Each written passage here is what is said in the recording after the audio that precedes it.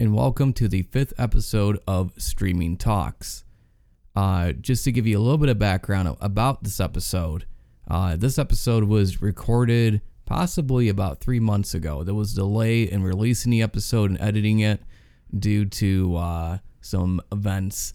So it got delayed, but here it is. He's been doing Let's Plays, YouTube videos, and streaming for over 13 years combined. Please welcome my guest, a Twitch partner. He is on YouTube, and he does break a few games. Please welcome Proton John. John, how are you doing today? I'm doing good, buddy. How about you? Good, man. I'm really excited to have you on. Been doing this for how long, John? 13 years. Does it feel like 13 years? Oh, sometimes it does. Sometimes it does. It's like you think about it and it's just like that's over a third of my life, and it's just like, oh, why did I do the math? I usually like to start off things by kind of, talking about how I kind of know you, and how I got to know you actually is kind of a long series of events. And I always told my chat that if I ever got a one-on-one conversation with you, that I would tell this story to you. And you'll see why. Okay. All right. You got me invested now. Let's go. All right. So to start off these series of events, the year is 2016, 2017, right? And okay. I just returned back to the retro section. I was playing other things, went back to retro. And, I was, watching streams like You Got Marin and the Wii Guy, now Nico Tengoku, right? And so as I'm watching these streams, I go to Nico's channel and I'm like, wow, he's got a lot of people in here. He's like, yeah, Proton John showed up, and I'm like, well, this guy just like randomly just finds these people and just raids them or whatever. That's, like, great. That's awesome. He's a good dude and he's supporting a lot of small streamers and stuff in the retro section. That's great. So it happened to Marin too. And I'm like, oh, this is weird. All this happening. So here's the next part. So, I don't know if you remember this, but I was in my stream. It was my birthday. I was playing arcade games, light gun games to be exact. And I was playing Time Crisis. Time Crisis. And I'm sitting there and I'm like, oh, we're playing some light gun games or whatever. And I'm like, oh, wait, what? That's Proton John. I never seen him in my chat before. I'm like, oh, he must have just like scrolled through retro, whatever. He must have just found some channels or whatever. He must be bored. He has nothing else to do. So anyways, as I'm like, okay, and we're talking about how we couldn't kill the helicopter. Remember that? Yes. And the helicopter would not die. And it was funny enough, I think it was the next stream he did. Time Crisis. You tried killing that helicopter. Yeah, because I remember watching. I was just like, oh man, this is making me want to play this game now. So I think that's exactly why I played it the next stream. And so... okay, so I was like, okay, cool, I was like, all right, so he must have found my channel by random or something, right? Okay, so we fast forward about a couple months later. It is the 44th day of me playing Battletoads. For those who don't know, at one point, about 2 years ago now, actually, I played Battletoads. Blind, didn't know anything, went into it. So I went into it, and I'm on the 44th day. I'm on Revolution. This is brand new territory for me. And it is literally the run before the run that won me the whole game. And there was people really invested into this run. And so, as I'm going through Revolution, the chat is constantly saying, hey, turn off the chat for this continue. Let's turn off the chat for this continue and just go for it, dude. You just get it done because you've been working so hard for this. I'm like, okay. I turn off the chat. And then, and I look down 5 minutes later. Oh, you missed a Proton John raid. And I'm like, oh my God, I did. And the first thing I said, I was like, oh my God, I feel like such a jerk. And not because it's the size of the raid. It's because anybody who raids your channel, you feel bad. If you miss me, that's the first time. You're the only person I missed a raid from, believe it or not. Oh, wow. And so all these people are like, yeah, it was Proton John raid. And I'm like, oh no. But I know everything was okay afterwards. But the funny part is now for the past 2 years since then, chat has memed me about how you better not close chat because Proton John will rage. So like every time it gets really serious, I'm like, hold on guys. let's double check the follow list. It's like 6 in the morning or something. You know, and I know you're not on. And so here's the kicker. Not only that, so I'm like, okay, and then, you know, I saw you, you know, hanging out in the channel more. And then what I didn't realize, dude, you followed me all the way back in 2015 in February. Mm-hmm. And I know exactly how it happened.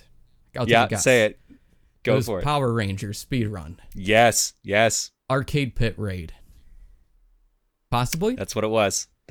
Arcade Pit Raid. Now, do you remember that exact raid? I mean, what was it like on your end when you were raiding me on Battletoads? Because I always wondered, I'm like, do you remember that stream? Because I talked to your mod, Juker, actually. And he's like, dude, I remember that. That was hilarious. I can't remember exactly what it was. I do remember bursting out laughing when I'm like, oh shoot, he's muted it because he's so focused because he's been like 30 days in at this point or however long it was. I was just like, oh man, I feel bad. I think I actually said like, hey, I feel bad for like rating at this like pivotal point, but like, I think you guys should go give him some support at the very least because he's been suffering for so long. And your chat is kind of quiet when it comes to raids. I mean, right? I mean, well, yeah, quiet. That's the word. Basically, when you get a Proton John raid, if you never have seen one before or participated in one before, which you should, basically, it's hard not to miss. There is a good amount of letters and usually a reference in context to what happened in the stream that the stream they're raiding does not understand. Yep, that's traditionally it. That's traditionally how it goes. That's an old school raid. Exactly. Before host buttons and raids, that was the way you did it. And so anyways, I always wanted to tell you that side of the story of the raid because we always joked about it. Now it's become a meme in the channel. And I had to tell you. You have so many memes too at this point. I always feel bad when I do get a chance to tune in. I'm just like, man, everyone's just trolling him so bad. And then you'll just be like, yeah, that's just a normal day. Just every time. I'm just like you had your list up for like the latest game clear you were gonna do. I'm just like, dude, what is this list? And then you're like, yeah, no, that list is like 2 months old because I've been stuck on Adventure Island. I'm like, oh, okay. Oh, we finally beat it after 83 days.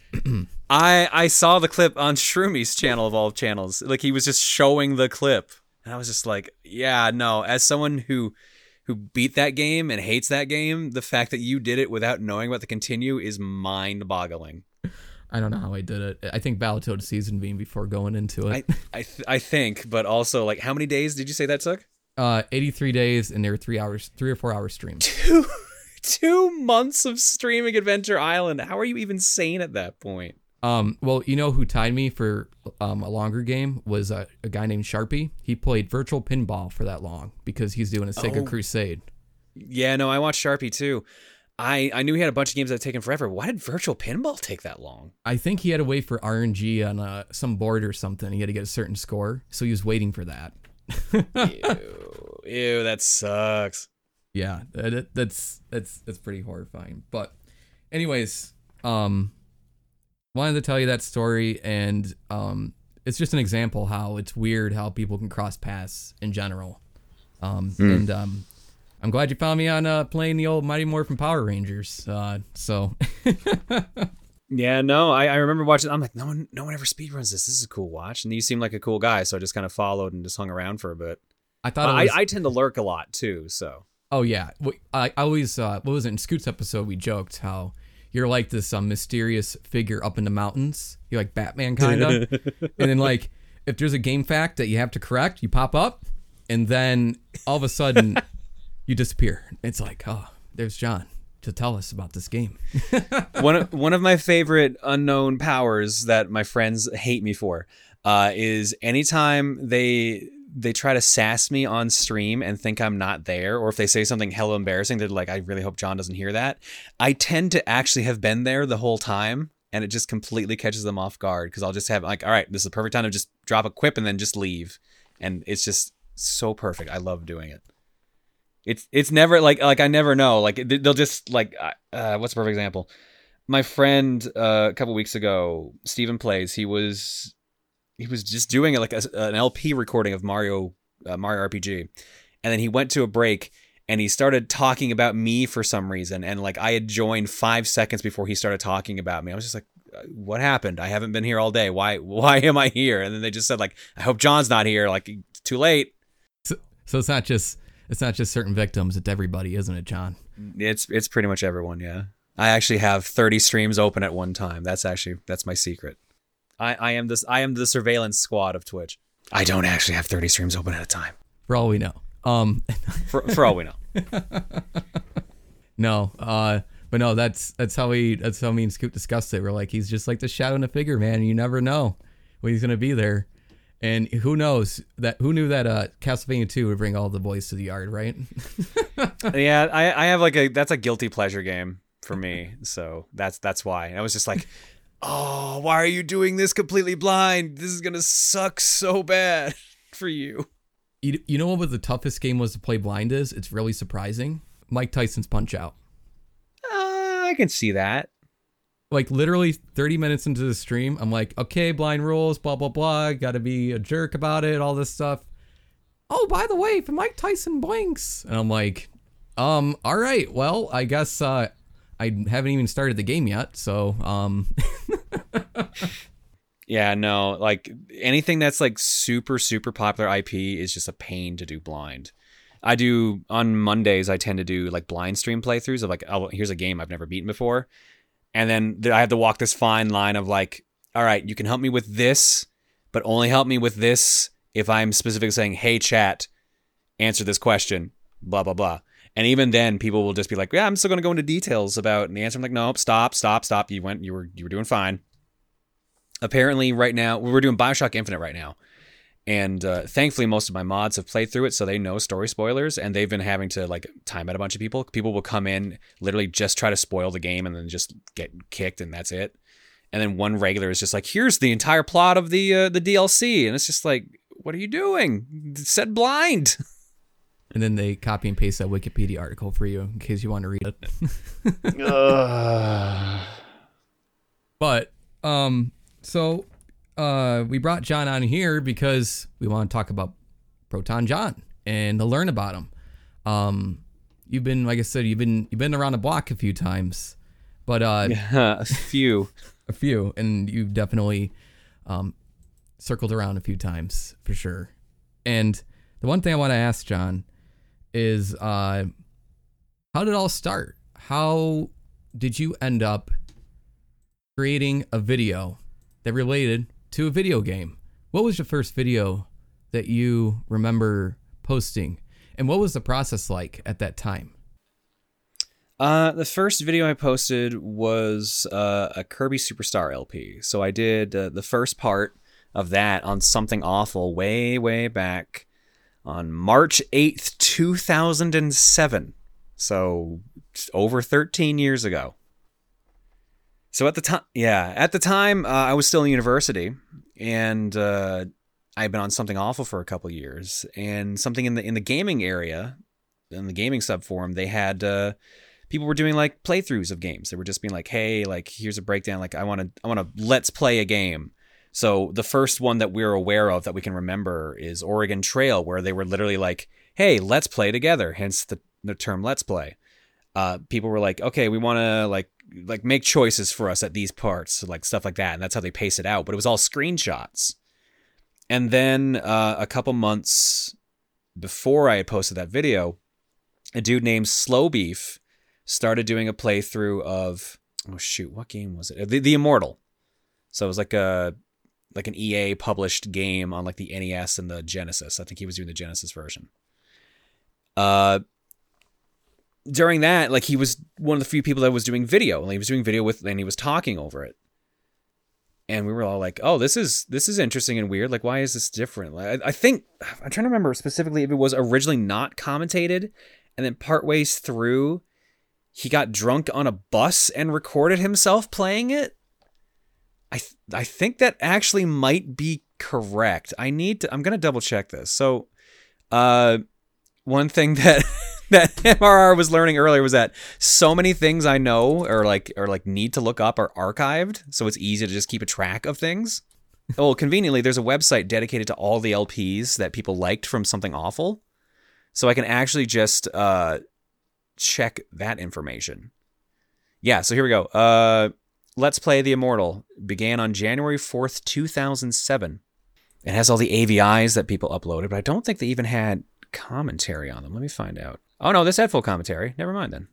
Oh, wow. Yeah, so they were full commentated, yeah. And I think partways through the LP, he like, here's like, he did the drunken episode. I'm correct. Apparently he did level 5 starring a drunk Slow Beef. I'm pretty sure that one was done on a bus, because I remember something about him being on a bus drunk and recording an LP and trying not to let the bus driver hear him. And and then like halfway through the LP, he linked to this program called Camtasia Studio. And he was like, this is how I'm editing the videos. This is how I'm like putting my commentary in. So a bunch of people all started doing LPs from that. And that's where a lot of people, like a lot of the Something Awful regulars, like Psychedelic Eyeball, myself, Maxwell Adams, just like a Diabetes, just all these different, like, if you were around that era, you knew their names, just started doing it. Yeah, because like my first LP was 2 months after he posted this one. So that was the point where I was like, all right, you know what? I'll give it a shot. Because I had a headset. I don't even remember why I had a headset. I think it was for like PC games, but I had one. So I was like, oh, I'll give it a shot, and tried it. And people liked it more than I expected. So I just kept doing it. And since I had a lot of random downtime during university, I just kind of kept up with it, and it just kind of stuck for the longest time.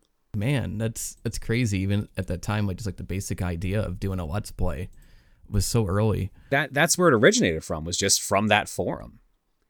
What happened was, like, we kept it mainly on Google Video because Google Video didn't have any video size limits, and YouTube at the time had the 10-minute limit. So we all traditionally just did long videos and just kept them on Google Video. But then a dude named Deceased Crab used to post his videos on YouTube, and he mainly kept doing that. So we had to deal with the 10-minute time limit. But it helped get the name out there for a bit. I ended up making a YouTube channel because of that, and did the same thing. That's why my YouTube channel is actually Proton John SA, because I just figured like, oh, there's no point in just putting myself on there. I'll just mark off that I'm from Something Awful so that it makes sense, and it's just an archive of that. And then afterwards, when I started just doing YouTube stuff full time, I was just like, well, I guess the SA is just stuck there at this point, since you can't really remove it. So how did it feel when you were putting up videos into Something Awful? How did that make you feel when you put it up there and posted it for people to watch? It was super nerve-wracking to do at the time, but I was a lot more adventurous at that time, I guess, is the lack of a better term, because I used to do, at the same time, I used to do stuff for the campus TV show. Like they actually had like a channel. They would just do like the little bumpers that you would just see on TVs hanging out in like the cafeteria and stuff like that. But they had like this news show that they would do every couple of weeks that would air on like local cable, like local access TV. So I hosted that a couple times, did a couple of interviews for them. And I was just like, it's probably not gonna be that different. So I just tried it out. The difference between me commentating now and me commentating back then, staggering, just completely different. But I remember like being super nervous after recording, being like, oh, I don't know if this is gonna be good enough or whatever. I posted it, and then people like genuinely liked it. So I'm like, okay, cool. Let's make this feel better. And I just kept doing it more and more after that. Yeah, interesting. I also, I have a background in TV, actually. I went to school for that. Oh, cool. Yeah, it was fun. It was a lot of hands-on stuff in community college that we did.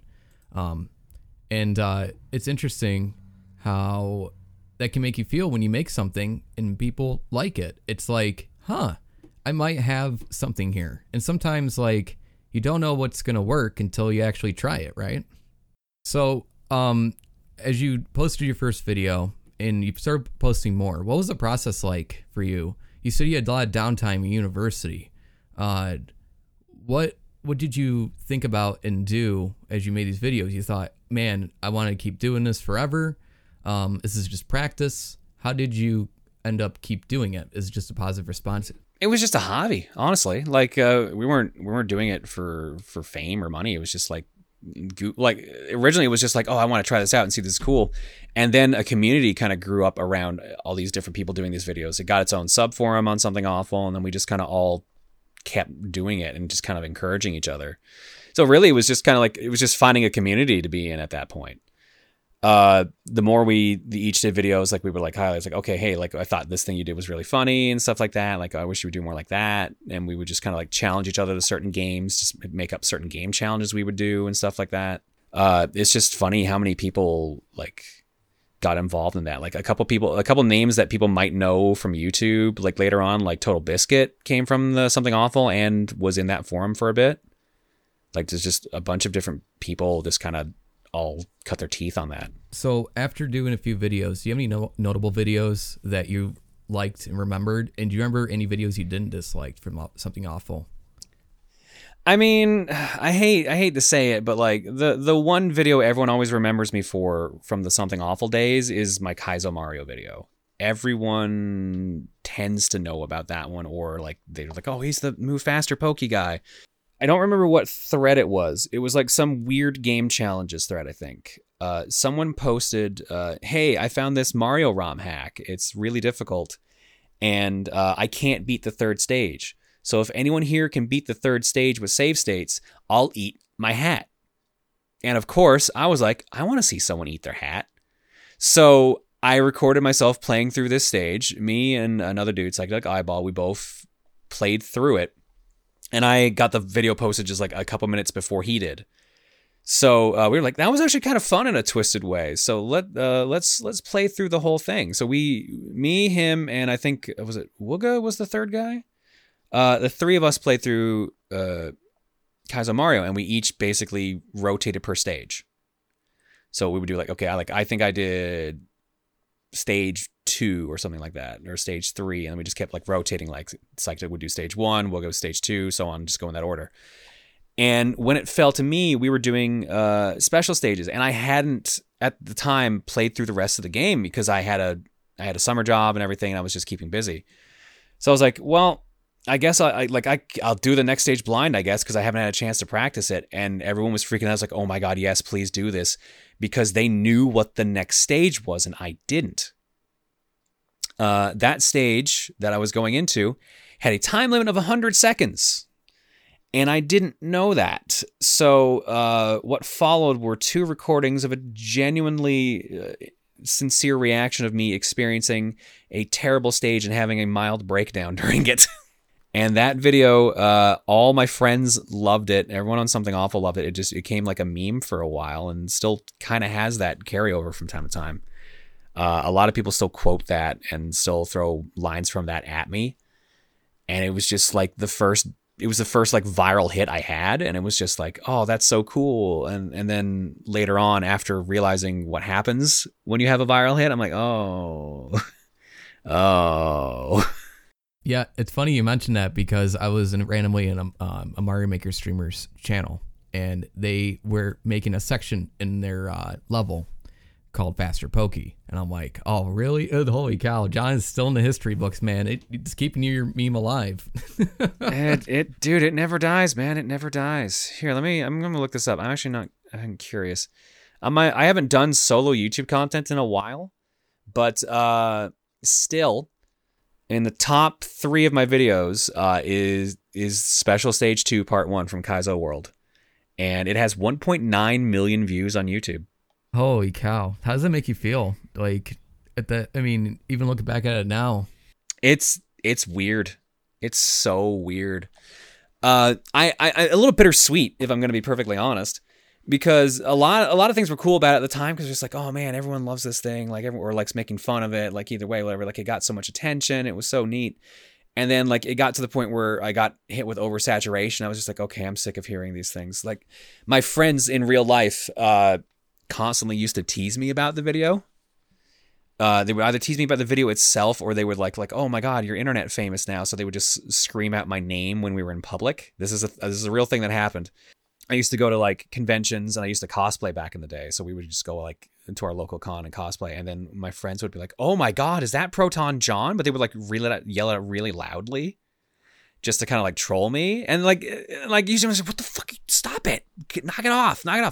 And then eventually, when they realized it was actually like a problem, they started easing off on it.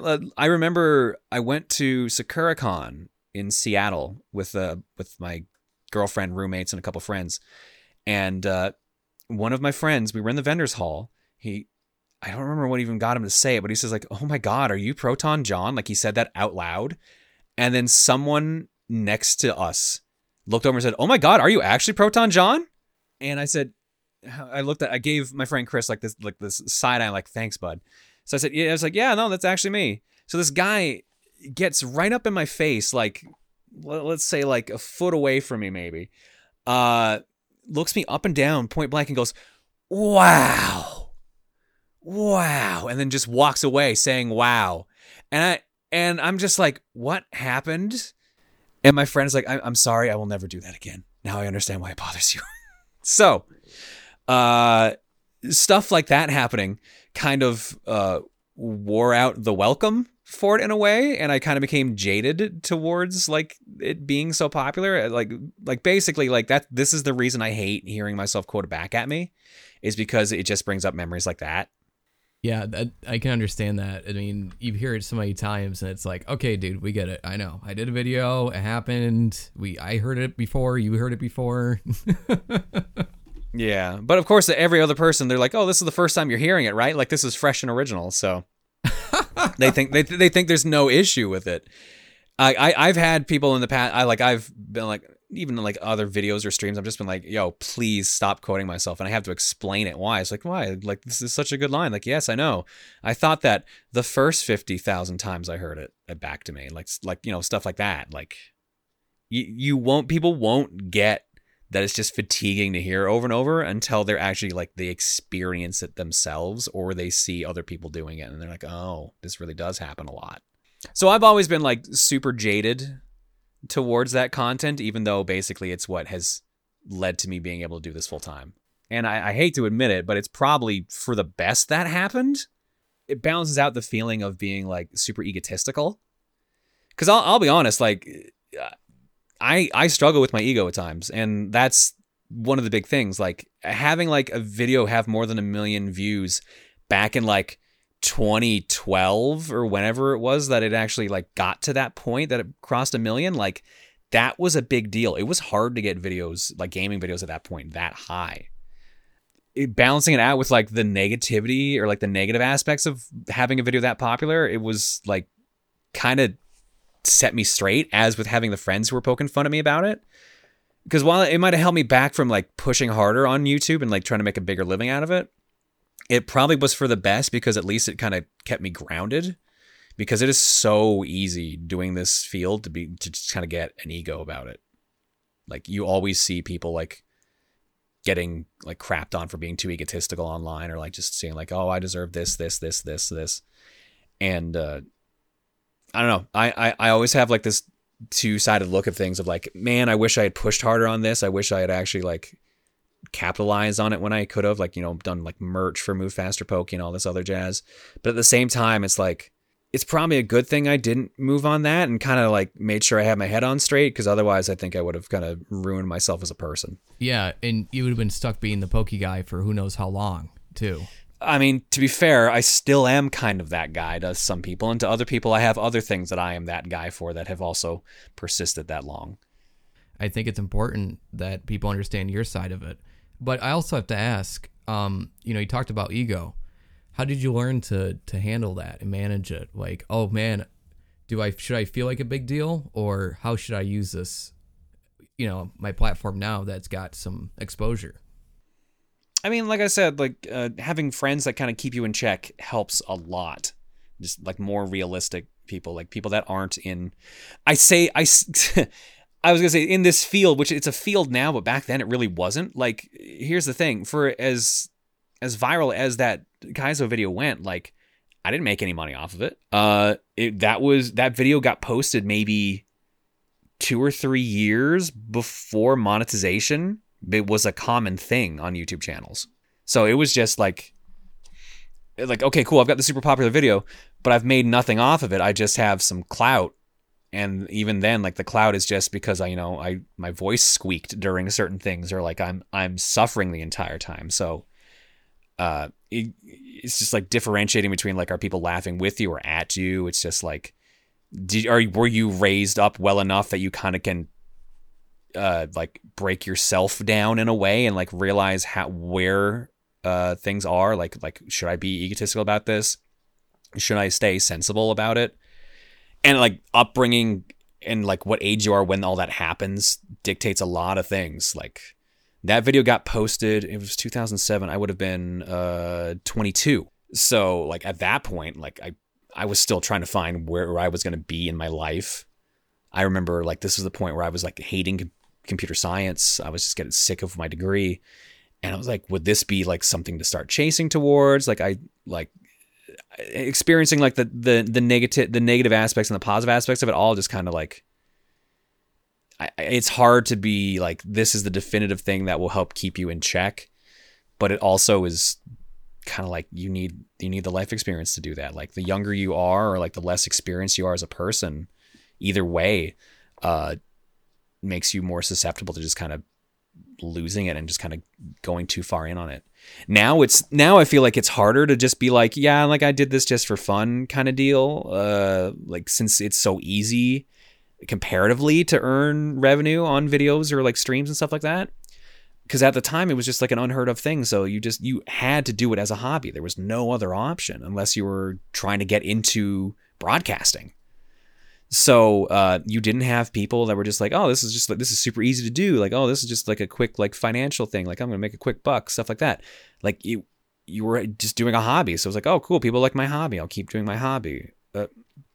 I feel like I'm going all over the board here, but no, I think it was just a mix of grounded people being around me, having a grounded upbringing, and also not really taking myself seriously. That's something that I think also helps, is just I literally do not take myself seriously. Yeah, I have to ask, since you're 100% right about how it's considered a field now, and before it was just for fun. You put up some videos, have a couple of laughs. It's the equivalent of today's, a Reddit, like a clip on Reddit goes viral or something. They didn't make any monetization off it. You got some exposure for the day, or in your case, years. The question I wanted to ask you is, how did family feel like knowing you were doing something that's really they're not familiar with? They didn't know. to put it perfectly honest, I never told my family. Like I was living on my own because it was during university, but I would come back to live with my parents during the summer. So actually, the Kaizo video in question was recorded at my parents' house, but they weren't at home because I think they were working at the time, or they were just out shopping or whatever. And that's when I would do my recordings. So they knew I would do recordings and stuff like that, but they just thought it was like a silly like hobby thing I did online, which I mean it was. So they were just like, oh, at least he's got something. He's got friends he chats with. So, and it doesn't seem to be leading him down like a drug path or anything like that. So they were perfectly fine with it. But like I never really told them how big a deal all of it was.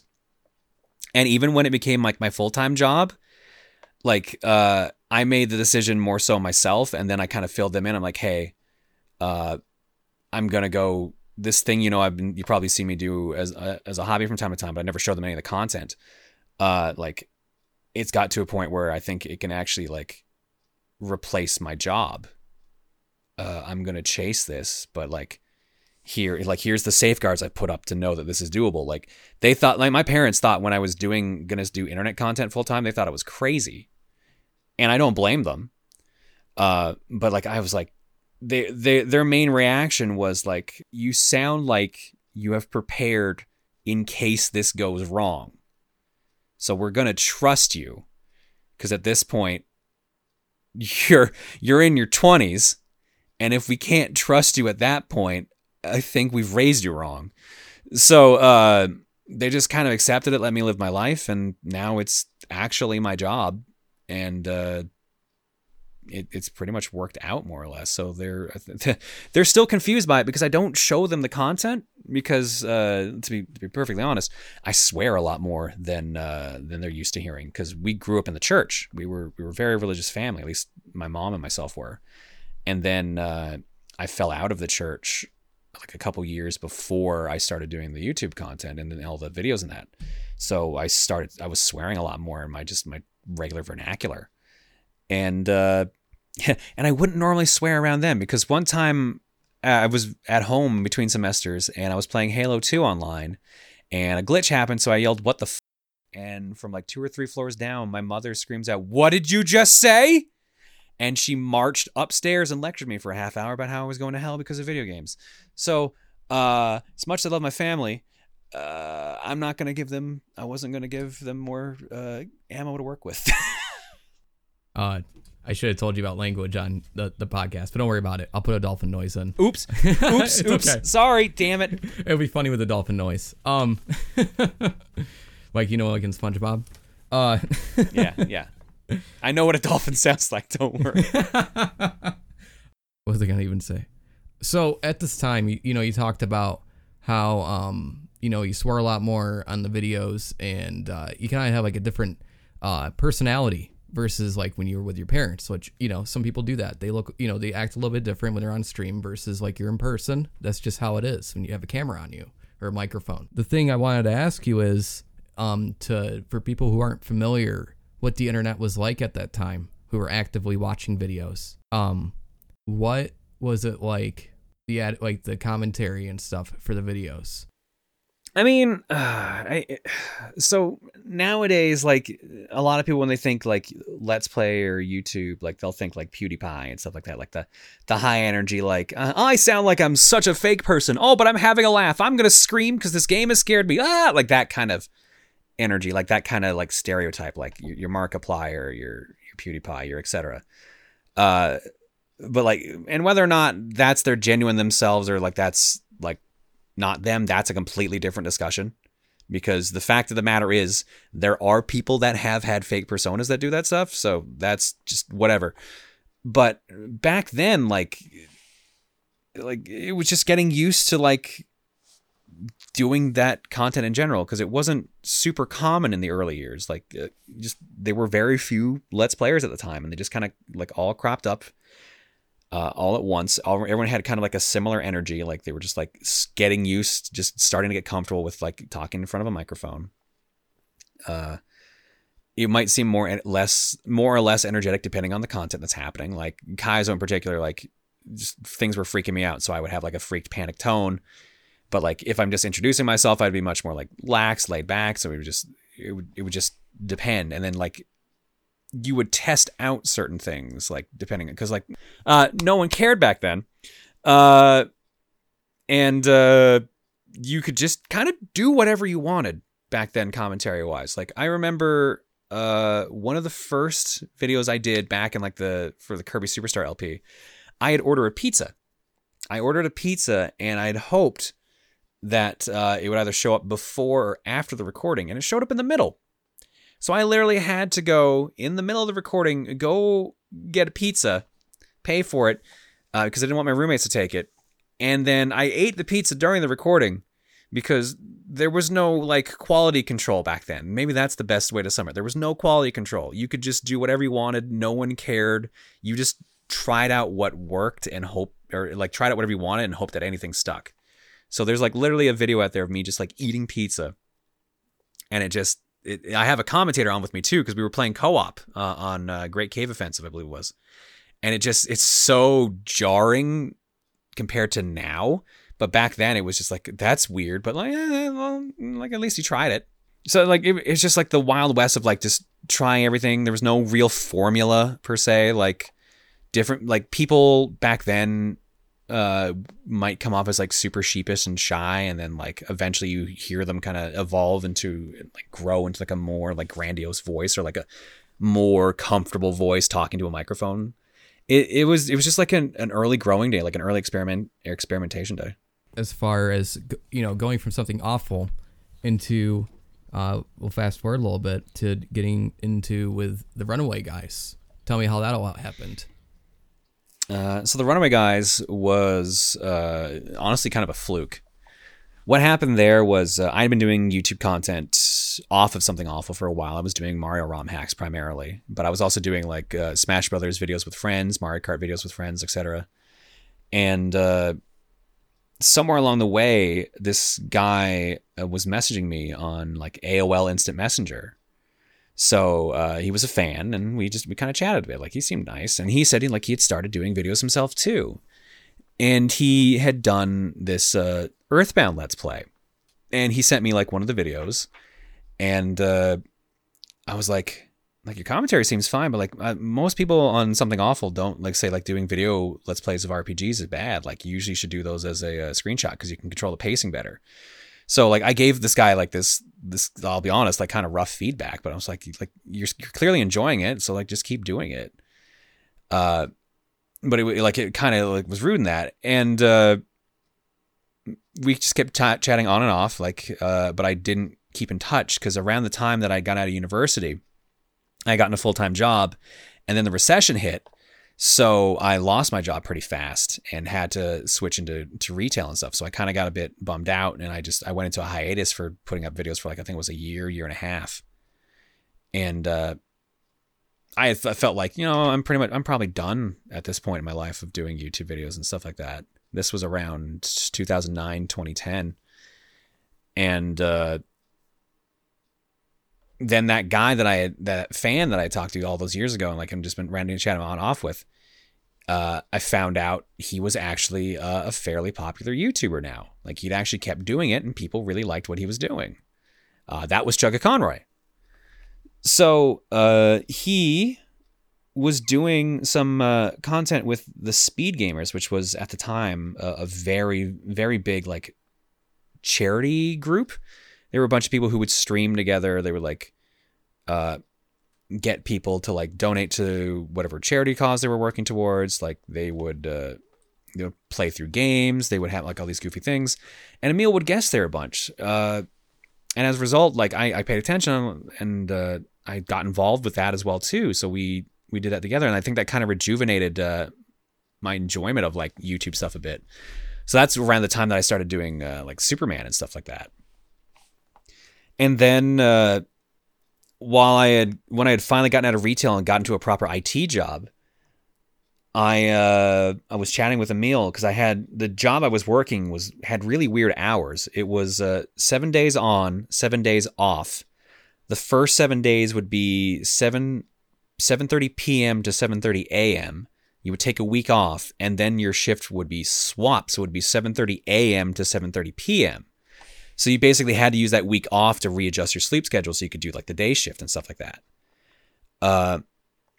The way it worked was like I had so much in the late night shifts, like no one was in the office. So I just brought my computer with me. I would record some stuff there or like play games, and I would just message my friends. And at that point, Emil and I had been talking a bunch, and he was like, "Hey, do you want to do like some Mario Party content for our channel or like for my channel?" I'm like, "Sure, that sounds like kind of fun to do." Like, so we would just like play it online or something. Like, yeah, like we can just do a net play for the emulator. And we tried it out. I remember trying to connect from my work internet, and it didn't work very smoothly. Like we literally got different mini games. So like the board part would be fine, and then we would get to the mini game, and I would be playing like some game where you have to punch people, and he would be playing some game where you had to like jump and hit a coin block. So like everything completely desynced at that point. No one had the correct score on their side, etc. So we're like, this is awful. We'll have to do this in person.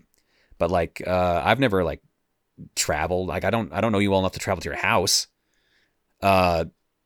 So he pitched the idea of like, hey, what if we like met up at a convention and recorded stuff there?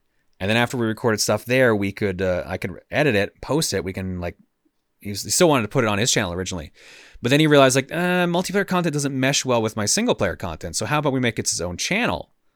So we came up with the idea of the channel, and we were like, all right, well, if we're gonna do Mario Party, 2 people's not really that much. We should probably get some other people involved.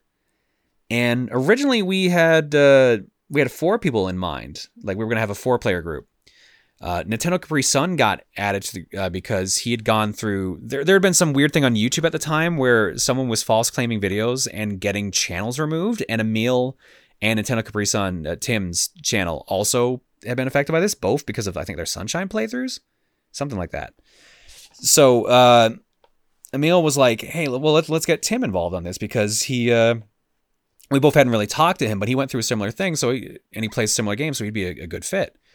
And then we had a 4th person in mind, but like the plan fell backwards. I can't even remember if we even like said out loud who it was. I think it was The idea, I think, was to have Slim Kirby as the fourth, but he was also like doing his own group channel at the time.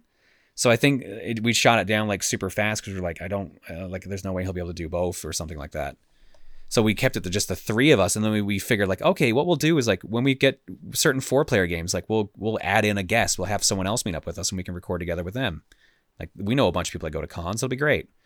So one of my first trips to the States, I think it was like maybe my third, because I had started going to PAX West like a year or two prior, was MagFest 2011, and that one was where I met Nintendo Capri Sun and Chucka Conroy in person for the first time. And we all shared a hotel room together. That was the first time like getting to know Tim at all and getting to know Emil in person. We brought a projector and an N64 with us. We recorded with the microphone, just one big microphone in the room, in a hotel room. Since it was a party convention, like no one really cared. So as long as we weren't just doing it super late at night and waking people up, like we just recorded Mario Party 1 on the floor of a hotel room with a projector pointed at the screen and just pointed at a wall and stuff like that. It was remarkably lo-fi, but it was honestly kind of cool in a way. Like it's got this weird like chaotic energy that you wouldn't see nearly as much anymore. But that was just really where it all started. So we recorded it and then we posted it like a month later, and that's how the channel started. We just after that we just kept doing it. We're like, okay, like do you want to go to this con as well too? Like we'll go to this con, we'll record this, we'll get a fourth player to show up, and then we just for 2 years at least, we would record all of our Let's Play stuff in hotel rooms. And we only ever got one noise complaint, shockingly enough. Yeah, that's pretty awesome that you guys got together, you're making videos. And how was it getting to know them in person versus being online? Was it any different? Was it smooth? Well, considering I literally had not talked to Tim before I met him in person, like that my first impression was the in-person one, because I had seen like some of his videos and that was it. And it was drastically different. And Emil was kind of the same way too. Like text doesn't convey how energetic that guy is, and text doesn't convey how laid back Tim is. So it's just jarring from both like meeting them in person and getting used to like their in-person selves, but also like how drastically different the two people are. So you have just like two different speeds coming at you at the same time. It was really weird to get used to. And sometimes it still throws me off. It's been so long at this point that I've kind of got used to everyone's quirks, but every now and then something just pops up and it's just like, really? Just constantly. So what was your favorite moment in the Runway Guys in general, when you started and, you guys started doing videos together? Did that kind of motivate you to do more video game content in general? I definitely feel like every time I go do a Runaway Guys recording session, I feel more charged to do like my own stuff. So I would definitely say like it helped kind of keep that creative energy going. Because basically like you're in a room with like two other people that are doing the exact same thing you do, but they're doing things in a different way that might catch you off guard. And just like, it was honestly like really cool. And I feel like every time like we do a session or like we get together to do like a show or whatever, it just keeps me like, it's just like a boost basically. It's just like a mix of like being around people that do the same thing you do and just like being around people that you like, just kind of makes you want to come back and do more. That's got to be tough sometimes, not being able to talk to somebody about what you do because it was so it was so different at that time. How'd you deal with that? Not well. I mean, like, yeah, I'm usually keep to myself, so it was just like didn't really talk about it that much. Like I had my at the time girlfriends or like stuff like that, and just and some of my friends were aware of what I did and kind of liked it. So it was just like you would chat about things like that to them, but like there would be certain things they wouldn't get. And you just be like, well, like here's this issue. I'm going to break it down in a way that like I see how things are. And there's like, well, here's my opinion of it, but it's not going to have like the same viewpoint. You just take the feedback, I guess. With at least I still had some context with Something Awful and some of the members there at that point. So I would still like every now and then chat with them and be like, hey, like this is what I'm dealing with. But Something Awful was also like a little like very hazing at times. So like certain things I would do like would give like people would give like a reason to just kind of give me crap and stuff like that. Like that happened a lot. So you just kind of either like sucked it up and kind of rolled with it, or you just kind of let it like break it down. So it sounds rude to put it that way, but that is the best way to put it. It was pretty much like a nut up or shut up kind of situation where like you would never quite get the support that you can get now. The best way to put it probably is people who start stuff like that now have so many more resources and so many more people they can talk to and get support on than you could back then. And I am jealous of that aspect of it. Yeah. Even like, even when I started, things are way more available. There's way more resources. There's way more pieces of software, all these things. So it's always interesting to hear from your perspective, like when you started, because it was very different. And I think a lot of people forget about that.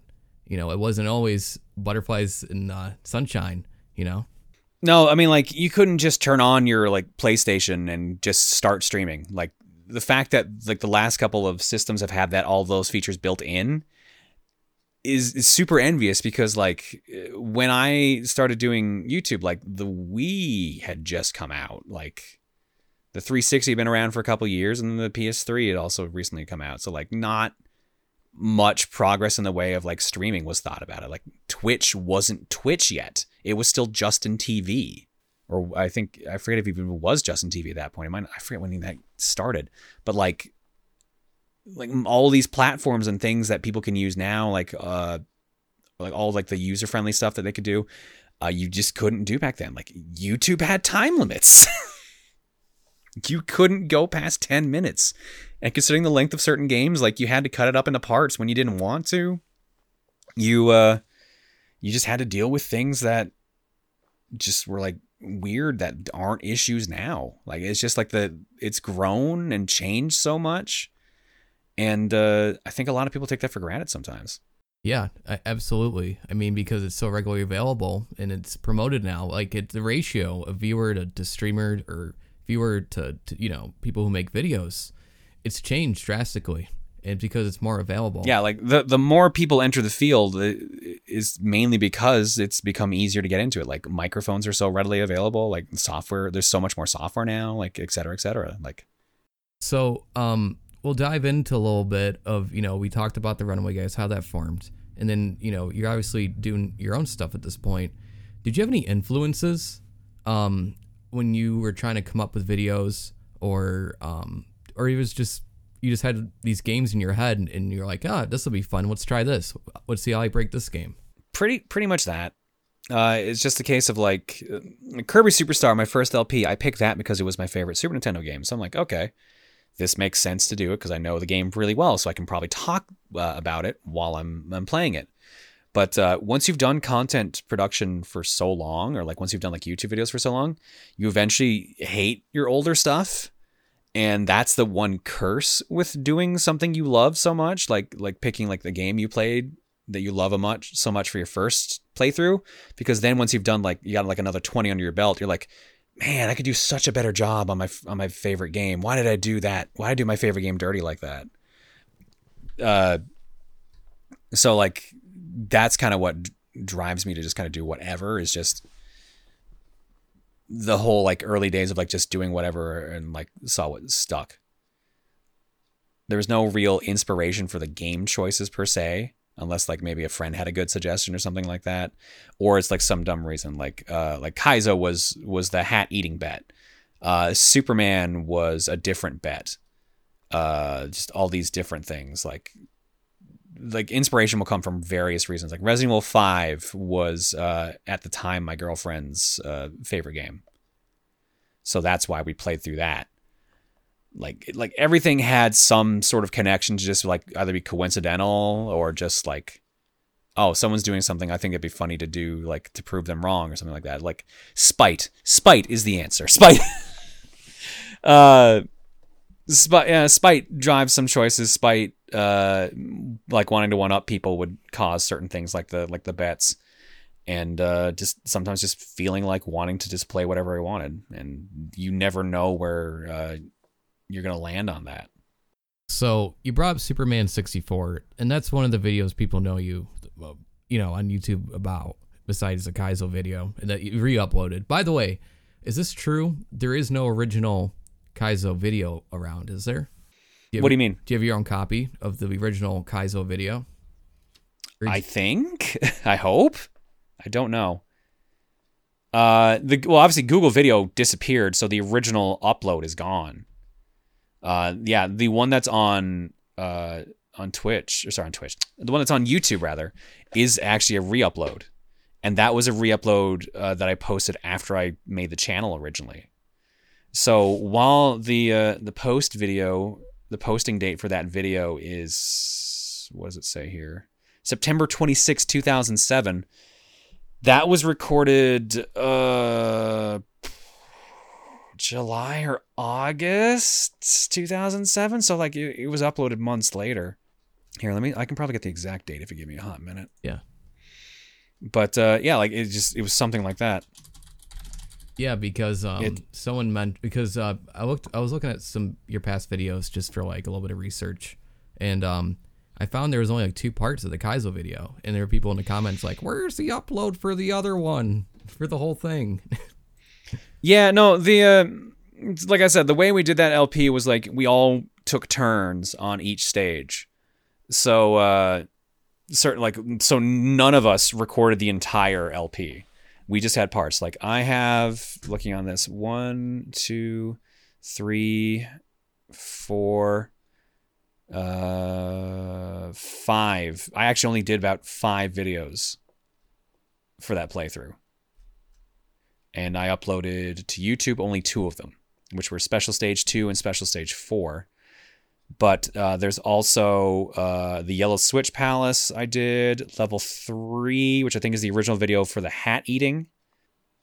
There's like I think it's the stage that leads you to Special World, because I think that's the swimming stage where you have to like clip under the ground to find the key slot. And obviously there was obviously Special Stage 2, the infamous Move Faster Pokemon, Special Stage 4, and then there was the actual end of the LP where all of us raced through the final world. But all of those videos they're only on the LP archive now. So because if you click on Google Video, they don't bring up anything anymore. It's just you can download the old ass AVIs. So now that you've said that, I'm gonna go ahead and download that video just in case I don't actually have a local recording of that anymore. Well, there you go, guys. History's being saved. Kaizo Mario World Video 13, 24 megabytes. Oh gosh. Yeah. Oh my God. This is bringing me back, man. Oh yeah. No, this quality is shite. Oh my God. Yeah. So this is definitely not the original recording. Like it looks really bad by comparison. So it's a re-recording of it. Yeah.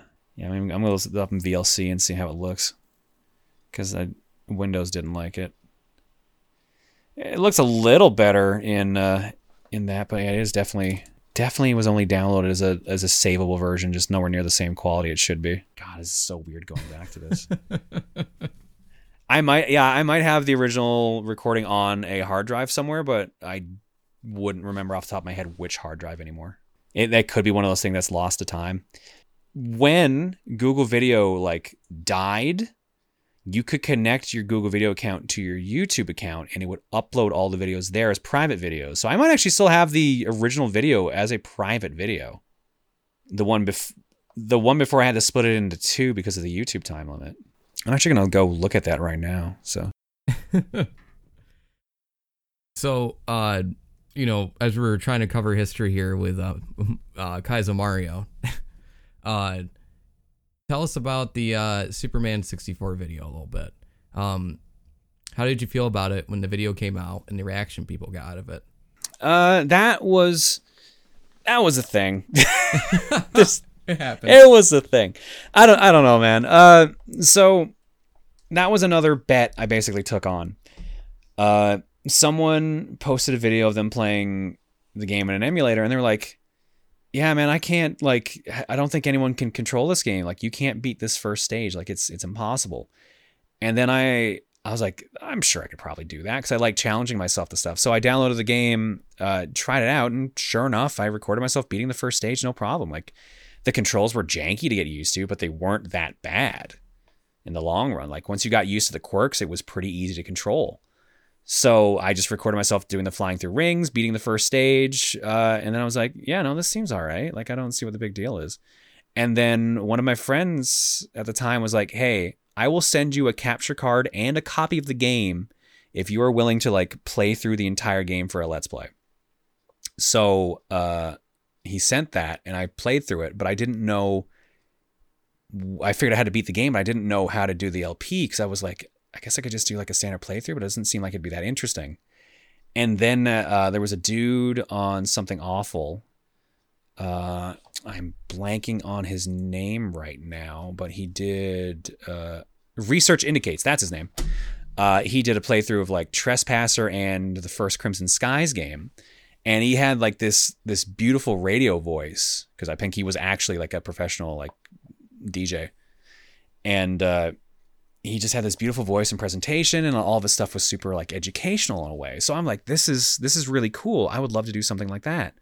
So I tried it out. I tried doing like kind of like a documentary research style breakdown of the game. And I kept finding glitches the whole time. So I was like, well, I'll keep tracking all the glitches I keep finding during the game too. That became just a running gag. And then I was like, okay, I finally think I have a way of like doing this in an entertaining way. Because the game just constantly kept breaking, but it was just really entertaining to do. So when it got posted, people were just like super excited. It's like, oh my God, someone's actually going to play through this. Like, oh my God, you also make this look playable. So it was fun doing that and just like getting to try out like a different style of video at the time. But remember what I said earlier about like ego being an issue? I think this one kind of had hubris also be an issue. Because eventually through the play, like I was slow doing the playthrough because I still had to like worry about my real job. Like I had also gotten the recession hit, so I lost my job, and I was just like trying to find myself, just like trying to get my groove back. And I would take a long time between posting parts because I was just like not motivated in a way. And then for the fourth stage, the fourth video I did, I managed to find a way to interview the producer of the game, one of the guys who ran Titus Entertainment. So I interviewed him. I asked him a bunch of questions about his company, about his history, and obviously about the game itself. And that got posted online, and that got a lot of attention. Like that ended up on sites like Kotaku, like a couple other interest sites. Like I am entered on the Superman 64 entry on Wikipedia. Just like all this stuff. And I was just like, I don't know how to top this. This was the problem. Like, I had been trying to kind of like push myself to try new things, but I had made such a leap on that episode. I didn't know what to do. And I kind of like, I don't want to say sat on my laurels, but that's not necessarily wrong either. Like I got to a point where I just didn't know where to go next with things. And it just became this, like, I always feel pressure when I look at that project now. So it's just like it'll take a year before an episode will come out at minimum, because I just have no idea where to go next with it, or like I just am so like I get anxiety thinking about trying to work on the project now. Like at the time it was very well received and stuff, but then it became like this running gag of like, oh, I'll see you next year for the next episode, or I'll see you in 5 years for the next one. Like that became like the thing that replaced most of the Kaizo quotes, was like, when's Superman, or where's Superman? And I don't know, man. It's just something I did to myself, and just it's hard. It's a hard hole to get out of. Next month, I believe, marks the 10-year anniversary of that LP running, and the last video I posted was part 9 of 14. Wow. It is I think in the running, if not is the current longest running LP ever. A bunch of us joked that we were going to apply for a Guinness World Record for it, because we could probably definitively prove it as the longest running Let's Play on YouTube. But Guinness World Records cost a lot of money. It's kind of a money scam. So we were just like, no, we won't do it. We'll just say it is as a joke. Well, it is on my list of blind playthroughs, So I might give you a run for your money. Have fun with that one, but I mean, it saves between stages, so yeah, you won't be that hard off at least. In between, you doing the Runaway Guy stuff and you've been doing your own stuff, what kind of slowed the train on YouTube and decided to do live streams? And what was that like transitioning? And not just like your audience, but like the process of doing a stream versus videos. That's got to be really different for you. It is very different. There's just a completely different type of energy for doing YouTube videos versus streaming, because obviously you get the feedback immediately on Twitch. But even before Twitch, I did streaming on YouTube, because like way back in the day, they had a way you could stream on there using what was the name of the program? Like Adobe Live Suite Encoder or something like that. It was just a program literally just designed to run streams on YouTube, and it worked, for lack of a better term. But we would just, like, me and my roommates and my girlfriend at the time, we would just like play games and just kind of goof off and just like have fun with that. So we had already done that a little bit while mainly focusing on YouTube content, because just after I think I had started taking YouTube full time seriously, that was when we tried doing that. And then someone linked me to this program that was in beta called XSplit. And I was like, oh, hey, this looks like a much more manageable way to actually do streaming. Like, I'll try this out. So in 2012, I did a couple test streams at a friend's house. It says we did like 3 different little streams there, played a couple different games. I did one at my house as well. And then we did bounce back and forth of doing YouTube and Twitch streams for that. And then it seemed like it would be better on Twitch since it was more so designed for gaming streams. 2013 also was when my girlfriend at the time, we had been in a 5-year relationship. At that point, we broke up. So I needed something to do that would keep me kind of distracted, because we were still living together. We'd been living together for probably 4 of those 5 years.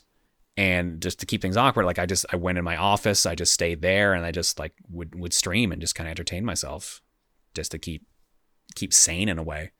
So that's kind of when Twitch streaming became a bit more serious for me. And ironically, doing that so much got me partnership on Twitch, because you could back then, and I assume you still can now, you could basically leverage your YouTube channel and be like, oh yeah, I've got this big a following over on YouTube, so I should be a partner over here on your platform. And I got partnered relatively easy because of doing the streaming and that, and having the YouTube channel. And it became my coping mechanism, but also became more fun in a way, because like I said, the energy between the two is so different.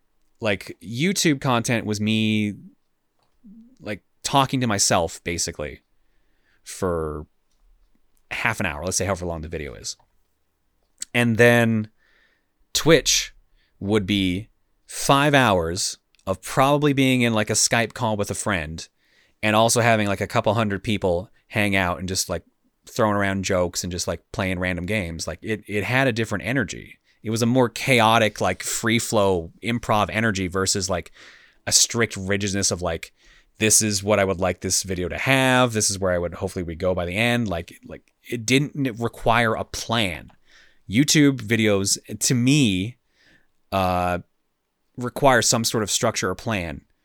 Twitch streaming to me is here's like where we're going to start. I have no idea where we're going to end. That's what happened there, was just rolling through that and seeing with that. And honestly, like it was better. It was better all along. Like, I don't know how else to put it. Like, when I moved out, when my ex and I like separated and we actually went to like different houses and stuff, like I moved into an apartment by myself, and I was like, I need something to do. I need like, it's harder to focus on just YouTube stuff. Like Twitch is more interesting. It was, after a while, became more financially viable out of the two. So I just put more of a focus on it, and it just stuck. It just became the thing I kept doing. It kept becoming the thing I liked more. There was a while where I was doing both at the same time. And honestly, like if I'm going to be perfectly honest, I should have kept doing both. The best thing you can do for your actual like following is to continue to do both. But it is hard to do both at times. So I just put my energy into one, and it ended up being the smarter decision in the long run. I still had the Runaway Guys, so there was still YouTube content of me going out, period. But like I was having way more fun with my content because I was just doing streaming. It spurred from a bad breakup and just like turned into something I really enjoy. And when you went to Twitch, what was it like on Twitch when you went in? And was there any streamers or maybe former YouTubers that were doing the same thing you were doing? Some people would stream like once or twice on Twitch, but the majority of like my friends I had built up in YouTube at that point, the majority of them did not stream. So I had one friend that was doing YouTube that was focusing more on Twitch, and he definitely is now a full-time Twitcher now. He's known as Patty. But he used to go by Peacull on YouTube. So he was kind of who I would watch at times too, like out of my friends, because he was really the only other streamer that I knew. But yeah, no, like at the time, like people were like, "Why are you jumping over to Twitch? Like YouTube's like you've got to follow me on YouTube. YouTube's more interesting." And then as more and more time passed, more and more of my YouTube friends were like, we should do Twitch content too, or like they moved over primarily to Twitch. Like the problem is like. We were lucky because A, Twitch was so young, it was easier to get followings back then. And B, we already had established YouTube followings, so people came over to Twitch. So most of the people that would be in the comments for your YouTube videos would also be in your Twitch chat. So you kind of just had the same rapport you already had. And then eventually like it just became its own different thing. YouTube became more toxic. YouTube's like became less partner friendly, to put it bluntly. It felt like it became the better platform of the two simply for like content creators. So really like it went from being like this strange place to being like, okay, no, there's some familiarity here. Like there's nothing really out of place, to just being like, oh, this is actually perfectly fine. And then it became better than what was originally offered over there. That's why YouTube started doing streaming, to kind of try to get that energy back and keep people in their ecosystem. But, no, the gaming scene over in YouTube has always had its fair share of issues, and this become more and more prevalent to the more and more like everyone has issues with like the algorithms and what have you. Yeah, we had another guest, Barley. He did a YouTube channel called Spike and Barley, and he went over from streaming. Even to this day, there are YouTubers come over. Like I saw Gaming Historian, Mike Matei from the AVGN. There's just like it's just funny how you mentioned that, and it's still happening today. People are still transplanting over to Twitch. Well, did you see that infographic that was going around the other day about like year over year like growth of hours watched or minutes watched on Twitch, and it was like 90% or something like that compared to last year? No, I didn't. Let me see if I can find that again. That's interesting though. Yeah, here we go. Found it already. Year over year growth for game streaming services. Twitch, 98% year over year growth based on hours watched compared to April 2019 and April 2020.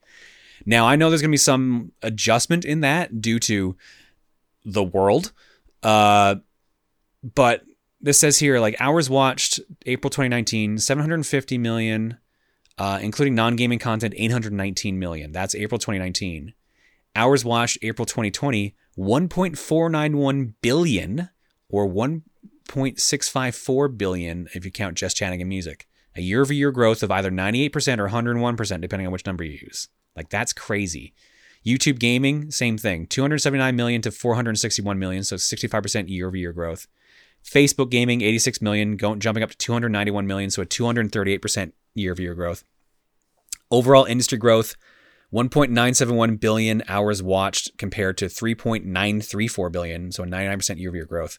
But this is based off of Stream Elements and their content, and I'm trying to remember where they actually get their numbers from. I think it's Arsenal. Yeah, Arsenal GG. That's insane. I mean, to see like the amount of growth between when you started until where we are today. Yeah, like I said, like that's just the year difference between last year and this year. Like imagine the difference between like a decade is made. Yeah, and that's great because it's great for streamers, and I feel like it's just weird. Sometimes you just get little surges sometimes, I've noticed in general. So talk about your first couple of streams on Twitch. How did that go? And do you remember any games you played? Any fond memories? Did you change your schedule? Well, I'll be honest. I didn't have a schedule for when I was doing streams. I didn't like lock down a schedule till like 2017, 2016. Because I was basically just whenever I felt like it, I streamed. But the first few streams I did in 2012, and thank God that Tenmar has written down all my streams in a spreadsheet, so I can literally check what game I've played in a stream. The first stream I did on Twitch was July 2nd, 2012, and it was just me playing some random games with a friend or two on Skype. So I played Space Jam for the PlayStation 1, Wu-Tang Shaolin Style I tried to play, but the disc didn't work. No One Can Stop Mr. Domino, Mega Man X7, and Mega Man X8. That was the first stream that I played on Twitch. And I think that stream was like 3 hours long. Some hot picks you have there, John. Yeah, some spicy picks. And then like the next one, I went to one of the friends that I was in the call with. I went over to his place and streamed. So then we played like Tony Hawk's Pro Skater HD, Spelunky, Abe and Hawkins and the Thousand Spikes, Techno Kitten Adventure, Super Meat Boy, Metal Gear Solid HD Collection, and Eat Lead: The Return of Mad Hazard. Like just a much more varied list. It was never a case where it was just one game and only that game. It was always like, I'm a collector. I've got a bunch of games. Let's just see what we want to play. So it's without question, you're a fountain full of knowledge when it comes to games. How many games do you possibly have in your collection? If you can guess. Oh, I don't need to guess. I have a number. I told you everything is archived. It's so easy, dude. So like all my games are listed online because one of the main shticks I do on stream is what's called Fortune Cookie, where I go to a website and it picks 5 random games out of my game collection. So my whole game collection is listed on Twitch, is listed on Backloggery, and then I can pick from that from Twitch. So right now, it says it currently has 9,162 games listed. These are all games that I own. And it breaks them down per system and if I've beaten them or completed them or just never played them. I have 2 bags of games I picked up yesterday that are not in there yet, which will probably boost that number by another 50. And also I've been going through some of my game collections and finding out that the games are not all listed there despite me owning them. So they must have just slipped through the cracks. So I've added like a bunch of games that I've missed since. But I know like my Steam library is probably not completely accurate. It says I own, on Backloggery, it says I own 852 Steam games. And if I go to Steam itself, it says I own, here we go, 908. Wow. So I've got to go through and fix that list. So I'm missing 50 games there off of Steam roughly. So have you always been a collector? I don't know if I'd say I started as a collector. The main thing that was, I never got rid of my games as a kid. So when I got a game, I kept it. When I moved from my home province of Newfoundland to Alberta to go to university, I took everything with me that I could. So I had like a bunch of Super Nintendo games, I had a bunch of N64 games, and I had a bunch of Game Boy games and Game Boy Advance games. So I took all those with me and then just never got rid of them. I've never really sold any of my games. I got lucky in that like I either save up my allowance and only buy games with it, or I would like get a game for my birthday or for Christmas. So it just kind of kept going from that. And then one of my first jobs was working at EB Games at a video game store. And you got a discount when you work there. So of course, at that point, I was like, okay, I'll buy a PS2, I'll buy a GameCube, I'll buy games for both. And since those systems were slowly on their way out, because the Xbox 360 was dropping around that time, like prices for games were going lower. Like I would buy like Game Boy and PS1 games that we had in the store, and they would be like dirt cheap. Like I got like Final Fantasy Tactics for like $5, and I got Chrono Trigger for $5. I got Earthbound for like a copy of Castlevania 4, like cheap, that I paid $5 for, like cheap prices and stuff like that. So it was really easy to get into, which even though I was a university student and only making like summer job money or whatever job I was working during the semester, like the discount combined with ease of access just made it natural to become a game collector. That kind of grew into that. Like after like working the video game store job is basically what made me a full-time collector. And then turning that into my stream gig also was a natural choice that kind of increased things. Like, it's funny, some of my old streams are still archived on YouTube. Like, I have an archive channel for watching back, like all the ones for like 2012, 13, 14. And at some point I mentioned stuff like having like, only like 1,000 or 2,000 games. And then I look at my total now, I'm like, wow, like streaming just ruined me, didn't it? But it's like the only real vice I have, that like really expensive vice. So it kind of worked out in the long run, if that makes sense. Cause like, okay, I don't have money for drugs, so I have money for video games instead. So I guess it just kind of worked out that way. It's funny how you mentioned how you started out as, you just slowly collected games. What's funny is that through streaming, I actually found a love for it. I started playing games and I'm like, oh, this is great. Because at first I was like, yeah, you know what? I really like this game called Power Rangers for the Super Nintendo. This is great. I haven't played this in a while. Yeah. So I ended up buying a Super Nintendo just so I could speedrun it, right? And then I ended up buying all these other things, the N64, the EverDrives, the Retro Tank. It's a slippery slope. Oh, John, how do I... Oh. Dude, at least you were smart and got EverDrives and stuff, man. Like, I have to keep in mind, I need to have space for all these physical games I have. Like my basement is basically just bookshelves. Like, I have 1, 2, 3, 4, 5, 6, 7, 8, 9, 10, 11, 12, 13, 14, 15, 16 to 17 bookshelves down here. Oh my god. And they all have games in them. Like, you have a library. They're all like, I have a library. Yeah, exactly. Well, I have like 9,000 plus games, like maybe 1,000 of those are digital. So that's still 8,000 physical games you need to find a home for. That's insane. Like, it takes up so much space. It looks great because it does look exactly like a library, like you said, but it takes up so much space. It was a cheap hobby when I started and has now basically become its own side business. Like, people like spend like thousands of dollars for certain copies of games. Like, I'm lucky I kept the ones that I did as a kid because some of those are stupid expensive now. And then like, I'm lucky I picked up some of these games when I did because they have also shot up in price since. Right.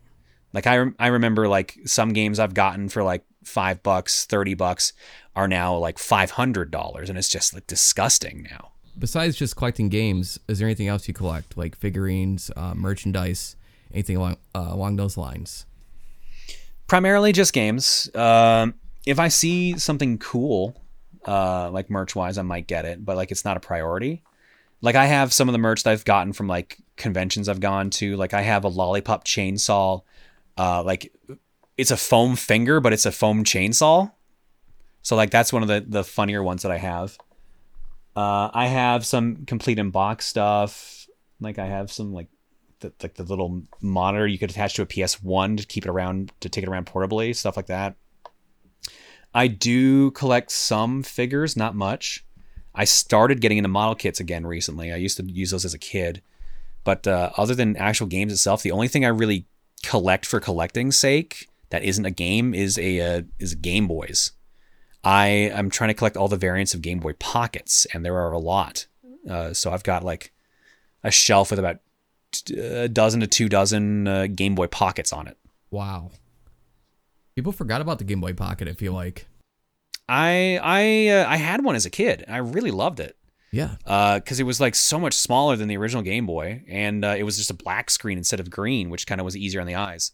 And it used AAAs instead of AAs, which was also cool. We kind of talked about your streams and stuff and how you transfer from YouTube. Now, I notice a lot in your streams. You have guests on there. You have other voices.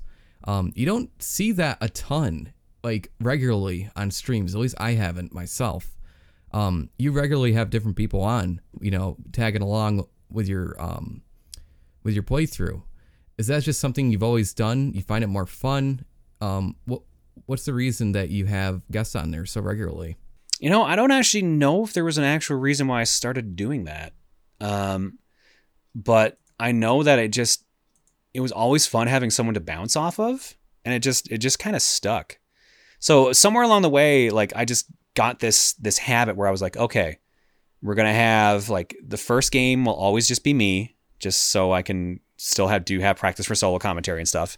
And then after like the first break, I'll be like, yo, any mods want to hop in, or do any friends want to come in on CoCom? And worked out like that. Like, it was just fun because, like, as fun as it is with the chaos of like being able to like chat with chat and like dealing with their stuff and that, having someone else that can cover any weaknesses you might have, like when you're focused on the game, or bring up subjects you might not think of, or like see things in chat you might not think of, just helped a lot. So like, I'll always prefer having a commentator on with me just because it's fun to have banter. Like if I have someone that I mesh with and kind of gel with, like we'll have like really good banter. It'll always be like more entertaining as a result. But I have no real problem with doing solo stuff myself too. It's more fun that way, I feel. Yeah, it's just like the origin of Let's Play. We're playing together, right? Yeah, exactly. So you started having guest commentators and stuff on there in general. What do you have any pros or cons for having commentators on there? And do you have any advice for people who want to do that, but they don't know how to balance it? Because there's always a balance you got to have in those streams. Because personally for me, like if I hear too many voices and it doesn't mesh well, I'm like, this is pretty hard to listen to. Yeah, there's some like rules you kind of need to follow. One is make sure you don't have too many voices, otherwise it gets too hard to follow, like you said. It also helps to keep in mind the personality types of the people that you pick, or like that you're hanging out with, because like if you have a bunch of people that are constantly chatting, you're gonna have a lot of crosstalk and then a lot of like, oh sorry, you go ahead, oh you go ahead, and it just becomes a bit more of a headache for the listener. It also helps if the voices are distinct enough that people can tell the difference between them.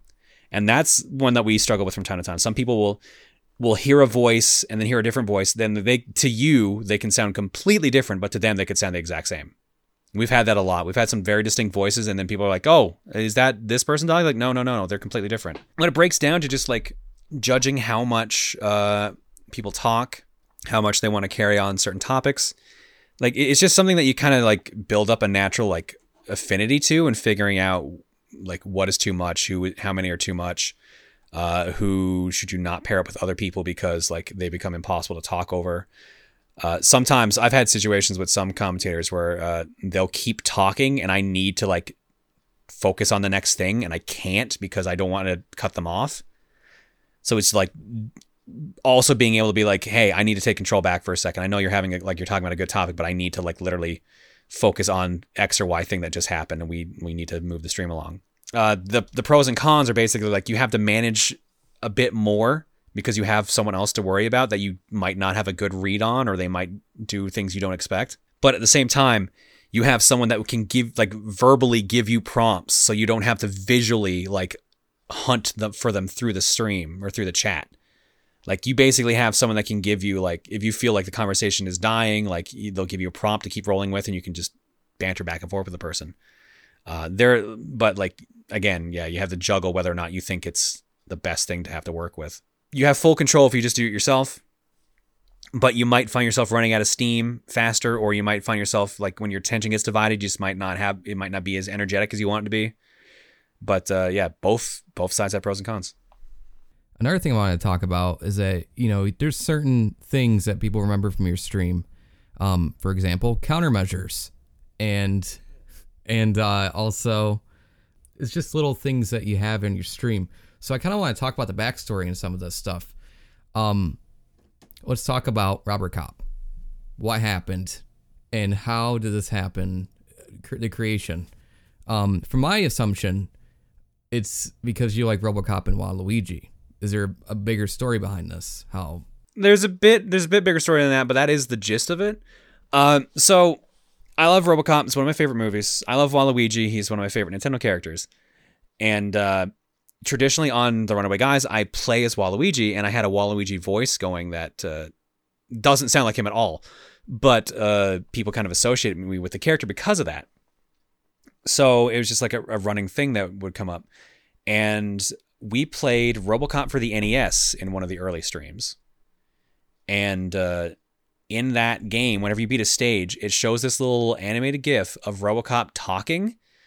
But the way they animated it, it looks like he's just like opening his mouth and closing it, kind of like a Muppet. So he's going like, burp, burp, burp, burp, burp, burp, burp.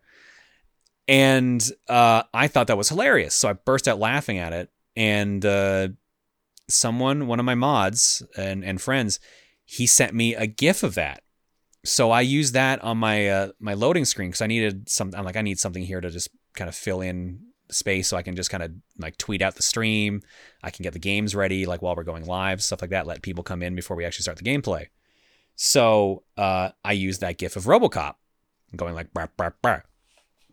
Eventually, my friend who sent me that GIF, he also it was like, hey, I know you love Waluigi and RoboCop. So here, he combined the two. He literally put RoboCop's helmet on there and then gave him Waluigi's nose and mustache. So that is what is our current Proton Cop emote.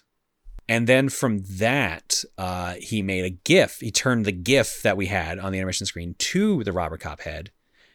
And that was what like led to that becoming the big thing for the stream, was like he just became like a character. So originally he was literally just RoboCop, but with Waluigi's face. And then I taught the chat about Robert Cop. Robert Cop is just an internet thing, an internet meme about someone making fun of bootleg toys. It was like a poster for RoboCop, or like it was like an action figure for RoboCop, but it was called Robert Cop 2. And like it was just like one of those like, oh, you get the name wrong. Like it's just a weird Photoshop that people made fun of. And then someone else made a parody version where they called it like the furniture of law enforcement, Robert Cop, he'll be back. Like they just like on purpose mixing up all the different memes or the different like quotes from different movies just to kind of irk people and make it look like this big bootleg. And then we just kind of adopted the name because we're like, well, we're like, is it Robert Cop? Because like Waluigi. And then it just somehow became like the Robert Cop name stuck. Hence why now we just usually call him as Robert Cop. So we basically like stole someone else's like bit and just kind of ran with it. Yeah, and it's totally recognizable. Like when you see the raid emote, the whole army of them, dude. Yeah, the whole like him being like shirtless and running around with a gun thing, that came from the countermeasures. Originally he was literally just it was two part. It was two part because it was the countermeasures and it was a Smash Brothers brawl hack where they hacked in Waluigi, gave him Captain Falcon's moveset, and had him super buff and shirtless.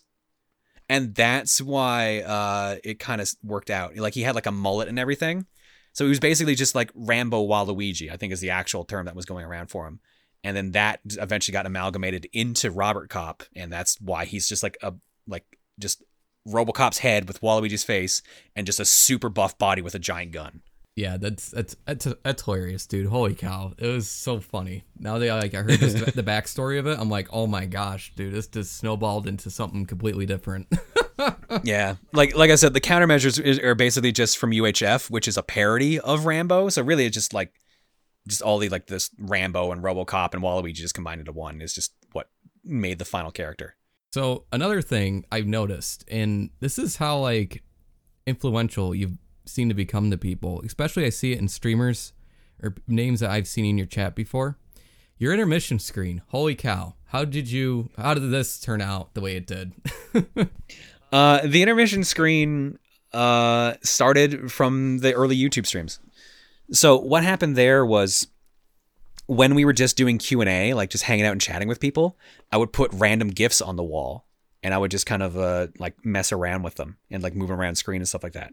One of the ones that was so memorable back then was an edit of Lady Gaga dancing and singing from, I think, like Bad Romance.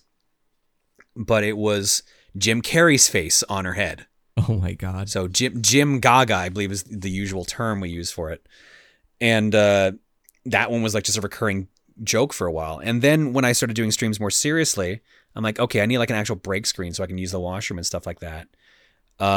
What do I want to do? I'm like, okay, like I like old timey, like like the old school, like movies would use like the word intermission. It's literally just the word intermission on screen. And that's it. You would go like get popcorn or whatever you wanted between movies. And I like, okay, I'll just use that. But then it's just a blank space that looks kind of void. I just remember like placing random GIFs on that screen. And I was like, well, that's just what the intermission screen is. It's just going to be a bunch of random GIFs around the word intermission, and just stuck with that. Yeah, I think notably the Brock Lesnar gift seems always. It's funny. It's always in time with the Turtle song. I've noticed that. I mean, it wasn't the Turtle song for the longest time too. So going back to old timey movies and that too. There was a game on the Xbox called Destroy All Humans, and if you left that game idle long enough, it would start playing this intermission song called Summer Samba. And I only knew this because when I was working at EB Games at the video game store, that game was on the demo. And of course, if no customers are into the store, it would just be left alone and you would hear that song playing. I thought the song was super catchy and it's like very good intermission music. So I used that for like 3 years. And then I found out it was copywritten because it was an old composition that they had just done an edit of. I thought it was an original song for Destroy All Humans. No, it was an actual like classic song. So it got claimed all the time on YouTube, and Twitch, when they started doing DMCA claims, it started muting the VOD because of the intermission song. So I had to change it. So I ended up changing it to the pause music from Ninja Turtles 2. Follow Glenn's first one. Back from the Sewers. Yeah. Ninja Turtles 2, Back from the Sewers for the Game Boy, where when you pause that game, it plays this little jingle, then it goes pizza time, and then it just starts playing this song. Which I loved it. So I used that song for the intermission theme to replace the old one. And then eventually I got a remix done of that in an elevator style. So trying to get back the feel of the old like classic music. And that's the current one we use. So like everything's got like little bits and pieces that lead to something else. Yeah, I'm not going to lie. That when I first heard that intermission music, it was stuck in my head. Holy cow. Like, that's all I thought about for 2 weeks was intermission music. I'm just like, I'll just randomly be sitting or something. And I'm like, Proton John's intermission music, dude. I'm like, oh gosh. But what's funny is that it just goes in like time with all the gifts. So like it's going with the beat of it. It's it's amazing how it turned out. That is pure that was never done on purpose. That is pure coincidence. So you could say all these marketing things are just happy accidents almost, and jokes and fun. I mean, exactly. Like I have fallen into most of my opportunities and most of my like funny in jokes. We talked about a little bit about the origins of the intermission music and things like that. Let's talk about why it seems like you play a lot of older games when you stream. You could stream at anything you wanted. Why does it always go back to games that you collected or games from the past and sometimes the present? Is it because that's what's in your heart, that's what you love, and you have memories with it? Or is it because you want to show people stuff? How did you end up just streaming a lot of older games, it seems like? Honestly, just kind of what it felt to. Like I do feel like I prefer older games. Like I would say at heart I am a retro streamer, even though I don't actually use the tag all that often. I mean, it mainly stemmed from like there's always all these games that I played as a kid that I like haven't touched since I was a kid. So I was curious to see if they're still good or if they're just like, oh, they were actually bad and I just thought they were good because I was a kid. Then there's the situations of like, oh, hey, I heard this game was good. Let's try out this game. Like I'll get recommendations from other people.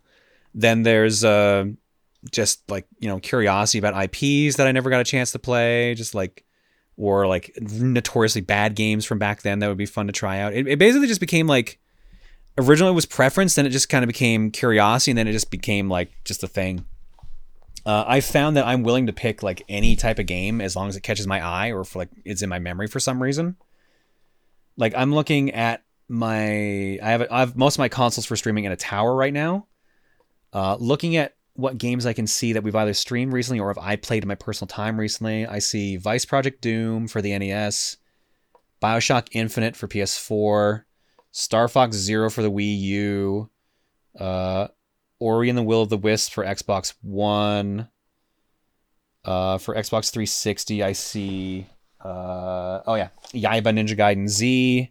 I see Disney Golf in the PS2, Atomic Runner in the Genesis, Super Mario RPG in the Super Nintendo, Superman 64 in the N64, D in the 3DO. Like it goes like everywhere.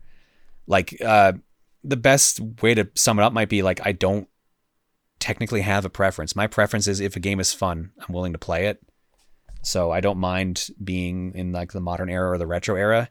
but it feels like a lot more genuinely fun games tend to land in the retro area. You mentioned the retro section. How does that feel watching that grow over the years? It's been really cool seeing so many people willing to do retro games, and like the fact that category itself has more or less grown. Because I can remember when, retro really wasn't an option. And technically, the retro category was literally some game named retro. Indeed, it was. So technically, that category wasn't a category. It just became one eventually. So it's been funny just seeing it kind of grow from that. For as many retro games as I stream, I very rarely use the retro tag simply because I find it funnier to get games like the full title of the game trending high. Like I find it easier to be like, because now, especially now that we can literally like follow a game tag. So there's a game like you want that's super obscure, but you want to get alerted when someone is actually streaming it. You can do that now. So I'll be like, okay, it'd be really funny if I like streamed. Let's pick something obscure here. I see on my shelf. It'd be funny if I streamed Mr. Bones for the Saturn and got followers because of it, or like got people excited because their favorite game finally someone's streaming it. Like, and that happened a bunch. Like back in the early days when we had I used to stream earlier and I had like a much bigger like concurrent viewer count. It was funny being like, yo, we got Bomberman X-Zero in like the top 20 games on Twitch, stuff like that. Like that'd be the fun thing to do versus just keeping it all in one tag. And whenever I kept it in one tag, and the few times I've done that, I would always get people asking, what game is this? So I just found it mentally easier to be like, look, the game is literally set. You can use the game command and the bot will tell you, or you can literally just scroll the screen down slightly and you'll see the name of the game. It's amazing to me how people just don't read. Don't even get me started on how people do not read. I can talk your ear off about it. Here's the other thing I wanted to talk about is you could rate, like, obviously your stream has grown a significant amount and you have a great fan base, you got a great community, and you worked hard to get where you are. A lot of people don't think about that when they look at you now. What makes you like raid smaller channels? I wanted to ask you this because I've seen different reactions of channels that you rated, but what kind of like made you start doing that? As far as you maybe find someone playing a favorite game and they might have a lot of viewers. Is it because you want to get reaction? Do you want it because you think they're cool, or you want to help out like the retro category? What was the motivation behind it after doing all these years? So I used to do raids of my friends because like it was like old school Twitch courtesy before like proper raiding was a thing. It was like, oh, you just sent your audience over to someone else so they would still have something to watch while you were gone. And I would do that with my friends. And I did it with a couple of random strangers, but I got some negative reactions from some of them. Like people got like timed out in their room or like they got mad. I was just like, okay, well maybe I stopped doing it for a while. And then eventually I came back and started doing it again because like there were people in my audience who were like, oh, I miss when we used to do raids. I'm like, okay, we'll try doing it again. And I found the easiest thing to do if I wanted to get like variety in what game or what person we were getting, it was going to the retro tag. Because in the retro tag, you could get basically any generation of games from like PS2 and back. So there was not a shortage of games to choose. There weren't a giant amount of people in there. So like it didn't take too long to find an option. And usually you would find someone playing a game I liked. And I was like, okay, well then this would be kind of cool to do. So there was a running gag for a while, and there still might be, where one of the easiest ways to get me to raid you was just to be playing Ninja Gaiden when I was done a stream. And that is true. Like I will always check retro, and if I see someone streaming Ninja Gaiden, I will like almost 9 times out of 10 pick them. But it just became a thing of like it's nicer to give like smaller, like it's not always been like on purpose to do smaller streamers. It just kind of worked out that way because I was like, oh, like I'm sure they could appreciate a boost or something. But like 9 times out of 10, it's based on the game I'm playing or they're playing, because that way, like, at least I know my audience because they were interested in the game I was playing. If I go raid someone playing the same game or a game similar to it, I'll know that they will stay interested. And then it's just been fun finding different people and just finding out that like, they're actually like entertaining streamers. Because I also watch the retro tag a fair amount, and that's how I've found a bunch of streamers that I watch on the regular. And then it seemed like, well, if I do this as well, this also gives me someone to watch, and it gives a smaller channel like a bump. So like it's win-win at this point. Yeah, I mean that's great. I mean, you like I said, you could have rated people to your size, and it wouldn't really do anything. It seems like you're more fun finding new people, and it just being interactive with the retro section itself. Now I do remember one raid you did. I was looking around on YouTube, and I'm not going to say who it was or anything, but it was Donkey Kong Country. It was I think it was on a crow fight or something, and this guy had no idea who you were, and like it was a raid, and he was like, what is this? He just freaked out. I was like, oh man, how do you handle that when raids go wrong and they don't understand? I feel bad, for lack of a better term. I feel bad about it, but you just kind of have to roll with it. Like if it seems like they're not, because I tend to watch the reaction on stream. Yeah. Just so I can like hear, like, if for anyone watching back the VOD, here's like who we streamed, here's like their reaction to it, like here's like what they're doing in their game, just to give them a sample basically. So at that point, it's just like, if it's going bad, I'll be like, okay, we need to end now. We'll end and throw them the host so things are okay. So we'll catch you guys later. Like I rush my ending sometimes when it goes wrong, or if it goes wrong in the worst possible way, I'll just like pick a new target. But that is rare. Yeah. That I just go and pick a new target. Like someone that was a split in half actually. After I realized what happened, it was funny though. We still joke about that. The other thing too is, man, how do you? What interests you in watching other streams? In your perspective, I always ask my guests this: what gets you to watch a stream and hang out with the stream, and what also turns you off and makes you turn off the channel? I am a game first person. I'll be honest. If the game that someone is playing, even if it's like a friend or something, doesn't interest me, like I probably won't watch it, despite how funny that person is. Like, I'll be honest right now, I'm looking at some of my best friend. Like, my wife is streaming Final Fantasy 14 right now, and I know it's going to be funny, but I probably don't want to watch because I'm not super interested in Final Fantasy 14. Another one of my friends is currently playing Monopoly for the Switch, and I'm curious to tune in and see why. But like, it just depends on the game. More than anything, that's like choice number one. It's like, if I have zero interest in the game, I'm not going to tune in. Like, no matter who it is. After that, if they're playing a game I'm interested in, it depends on the person and the personality. Like, one of my favorite streamers to watch is Late Night Retro. I love watching LNR because he willingly suffers through so much in the retro category, and he plays a lot of garbage that no one else would touch just because someone kind of dared him to. And I like being able to actually help him through that because he's willing to take advice and not just smash his head into a wall. That's not a shot at you, by the way. I respect you. I respect your decision for what you're doing with your game choices, but I also know, as someone who grew up in that era, you're crazy for doing it. But no, like it'll like, the order of my choices will be like, yeah, game choice, then like, do I like the personality, and then like, or do I like the person, their personality, and then are they in a good or bad mood right now? Because like, obviously, if you can see a game you love, you can see the person you love, but if they are in like the worst mood possible, it's not gonna be fun to watch. So like, the order is like game choice, person, their current personality and mental state, and then just whoever else is also online at that point. No, that's perfect criteria, and I agree with you. For me, it depends on my mood as well. What's funny is that I like to watch the opposite of what I do. Like that makes sense. Yeah, like, I'm blind playthrough, not super hyperactive, person. Versus, like, for example, Andy, the Andy Social Network, total opposite. Backseating, guys. Come on, let's get going. High energy, coffee, And it's just funny, like, it seems to be that way, that people watch the opposite of what they stream, almost. It makes sense, because, like, you give off your own energy, you put up with your own energy for, like, X amount of time of your stream, and then if you want to detox, you don't want to just put up with more of what you currently give out. Like, you need to recharge. Like, you need like an opposite in a way. Yeah, like a palate cleanser almost, so you don't get burned out.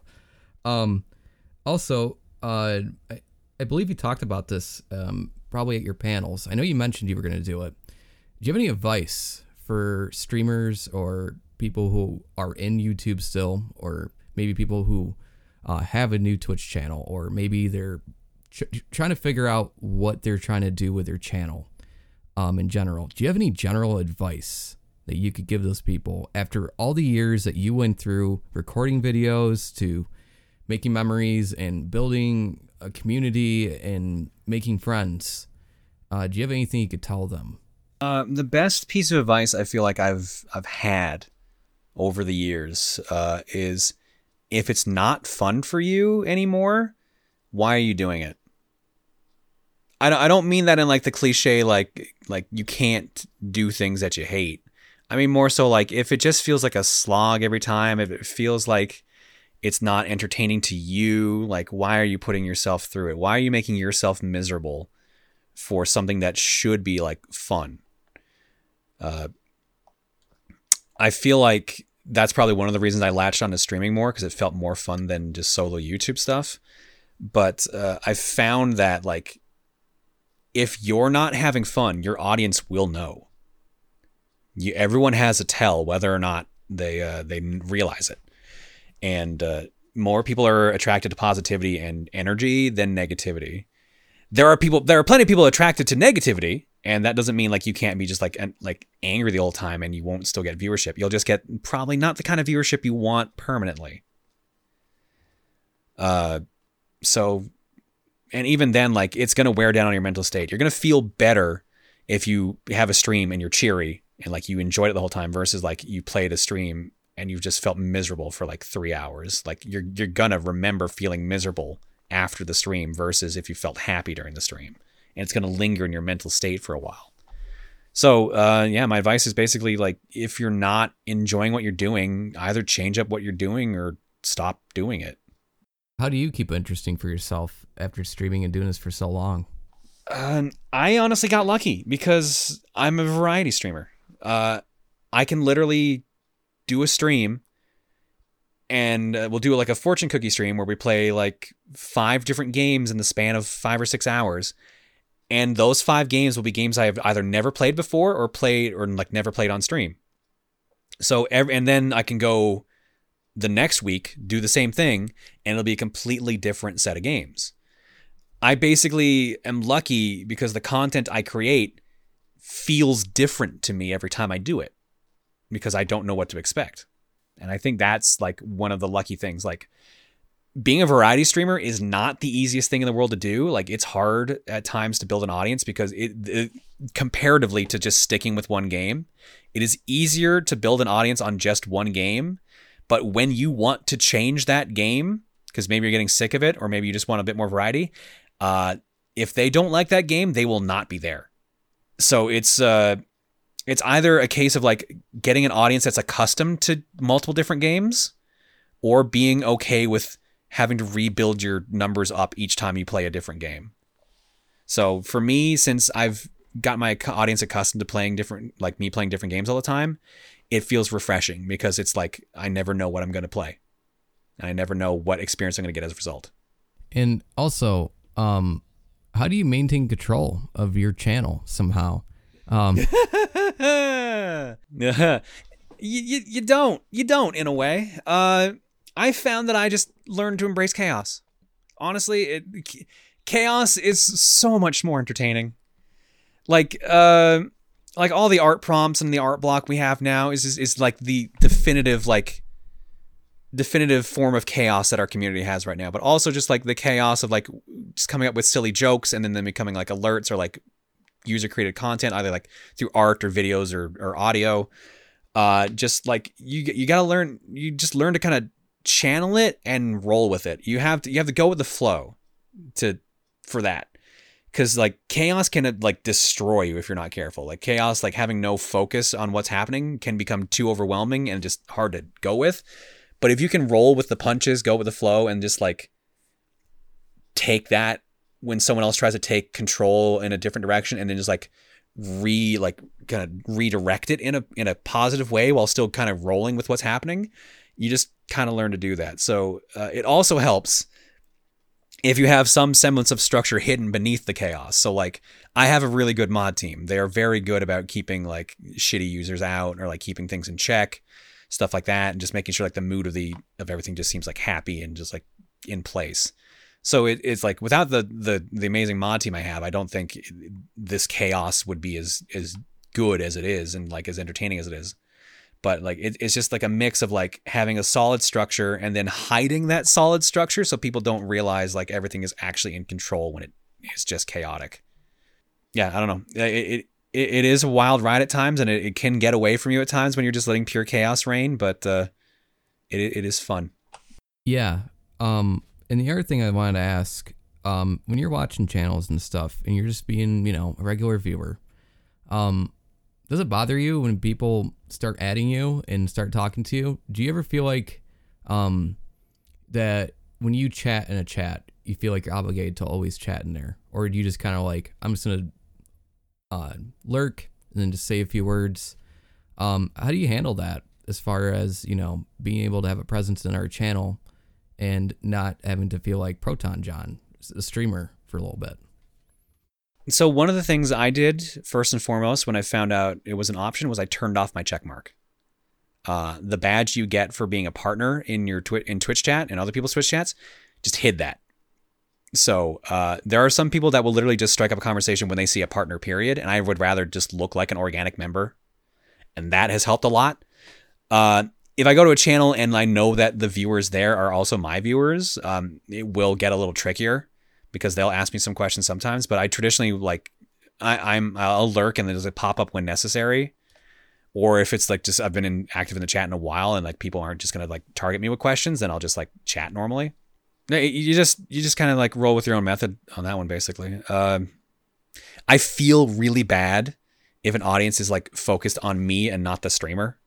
So I also like tend to just kind of lurk and just maybe like, depending on the streamer, like either like help them out, just mess with them, like just like crack jokes at them because I know we have a good rapport and we can get away with doing that. Mm-hmm. Like I mentioned earlier with like my friends when they mention me and I just happen to be there and pop out of lurking just to mess with them. Stuff like that is fun. Like it just like rile up the streamer in a healthy way. But yeah, no, like if it gets to a point where I'm doing that and then people start asking me questions, I'll maybe answer one or two and then more or less disappear and go back to lurking. All right, to go back to something you mentioned earlier. Sure enough, I was right. I do have the video. Oh, great! It is actually on my hidden on my YouTube channel. Oh, wow! I'm sure people will be ecstatic. And it's a whopping 44 megs, baby, and it was recorded in ZSNES. Heck yeah! Back when save states were okay. No, I'm just kidding. There's a whole debate about that. Oh my god! Don't even get me started on that. But I'm never going to gatekeep someone for wanting to use save states. But man, like the argument that starts whenever you bring up the option save states is so frustrating. Well, it's suspend points. They're different, John. Come on. I mean, suspend points are different because you can't. I don't want to leave my Genesis on for like 2 weeks. I don't want to do that. We kind of cover a little bit of everything with John. You're kind of like a pillar in all of this, playing games and, especially the older games, especially in the retro category. A lot of people talk about you good, Super Mario community as well. How does that feel to kind of have that impact on people when you go to a channel? And sometimes I've seen this before, legitimately, some people mimic your intermission screen. And there are people that still talk about your videos, even though you may not want to talk about them. But how does it kind of make you feel, though, that you made an impact and you spent all this time and you kind of reflect on it? It's weird. Maybe this goes with the previous discussion about ego and being kept in check, but like, I don't feel like I've done anything that makes a difference or inspires people, despite the fact that I've had literally people and friends tell me like, hey, I started doing this because of you. Like you've helped me out of like a depressive episode because of just being you. And it's weird to get used to because I never got into doing this to make a difference or to inspire other people. Like I said at the beginning, I got into this because I was bored. I wanted something to do.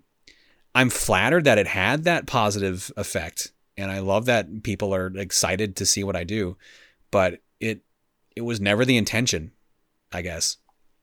It's just a positive effect that happened, just like a positive coincidence.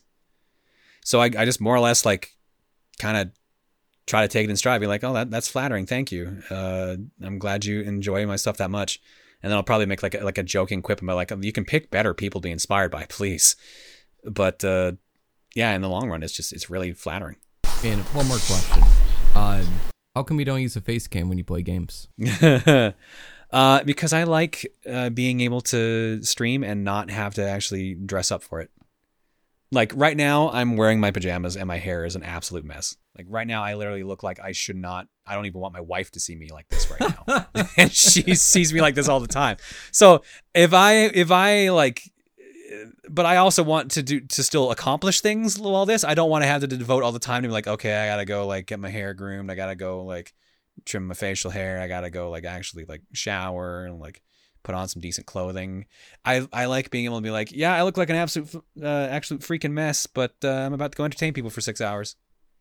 So I tend to just not use webcam because I feel like I don't have to worry about myself at that point. Right. The only thing I need to worry about at that point is just what I'm saying and what I'm doing. Yeah, and it also works for you because that's like the style you've always had, no face cam, and you've always done that for the longest time versus someone who's new. It's like once you take away the cam, people have to readjust to it, almost. It's a weird thing. It's kind of like you have this element for the longest time. Once you change it, though, it's like everyone's got to readjust to it. And here's the thing. There's been plenty of studies that have shown, like, people will connect to you more if they can physically see you. Like, that is a thing. Yeah. And honestly, like, if you don't mind being on cam, like, there's no real negative aspect to doing it. But you've got it. Like, the problem is at that point, how comfortable are you with yourself at that point? Like, that's the real argument. Yeah. If you don't mind that, then like go at it. I just felt like I prefer being in a position where I don't have to show myself. And some people wish I had cam on more often. I have 2 webcams. I use them for like certain stream types or like when I need to actually show something on stream. But traditionally, like I'm fine without being on cam. So to close things off, do you have a message to any of the streamers that you know or YouTubers that you know that you talked to today? Do you have anything you like to say to them? Anybody specifically? Kind of like a message to them? Run while you still can. No, I don't think I really have a message. Like I feel like at this point, like anyone who's new and getting into it, like my recommendation to them is like make sure, like I said earlier, make sure you're having fun with it. Don't just do it for the money. Do it because you're enjoying it, and then the money will actually naturally follow. But like, I don't have to tell that message to people that have been doing it for so long. Like they all already know that answer or have or ignored that answer until it kind of shoved itself into their face. You need 2 mindsets when you're doing this stuff. You need to have the mindset of like, yeah, I'm doing this for fun. But you also need to have the mindset of like, hey, is what I'm doing right now working or not working? Like, what's the number? You do. I hate to say this. I love the advice of like, don't look at the number count, but there will always come a point where you have to.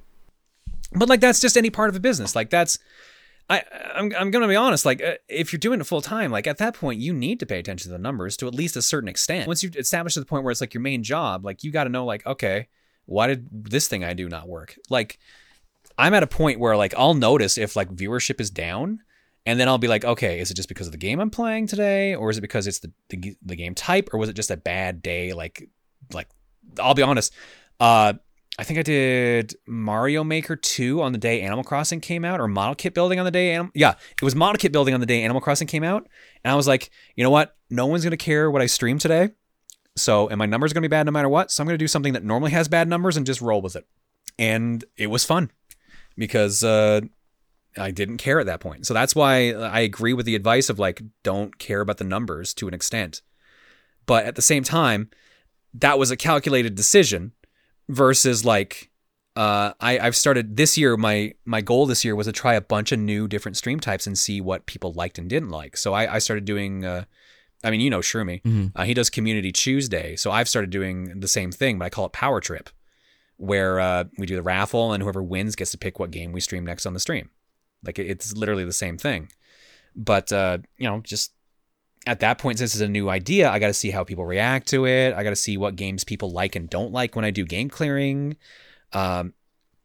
The problem with being a variety streamer is that like I said earlier, I depending on, I will dictate what I watch based on what someone is streaming. And that applies to my audience as well, too. I know that my audience will show up for certain games and they will tune out completely for other games. But then sometimes they'll come back if I go to a different game, and sometimes they might not. It's things you have to keep in the back of your head, but like this is more of like an established, like you've been doing this for long enough that it's a thing you got to worry about. But if you've gone into it completely and not had that mindset in the back of your mind at least a little bit, it's going to be difficult to readjust, if that makes sense.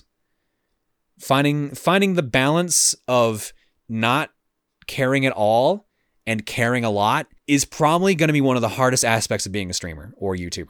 Finding the balance that will keep you mentally and creatively like well fed, and I guess literally fed as well.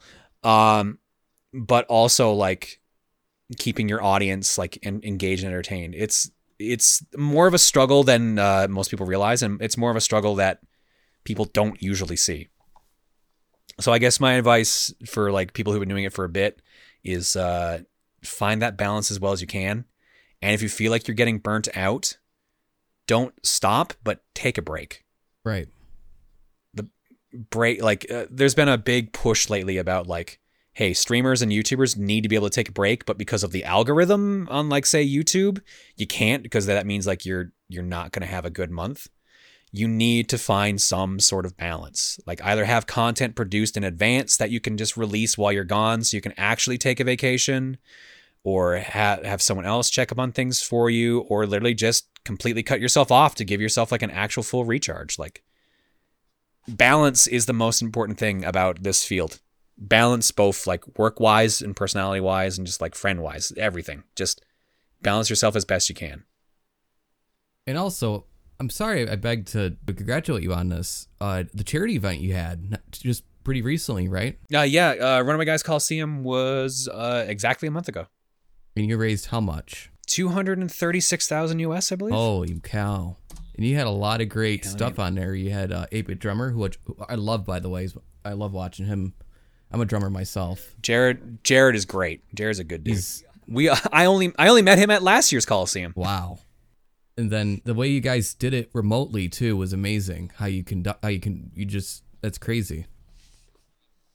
We got really lucky. So I looked it up. $231,661.69. Nice.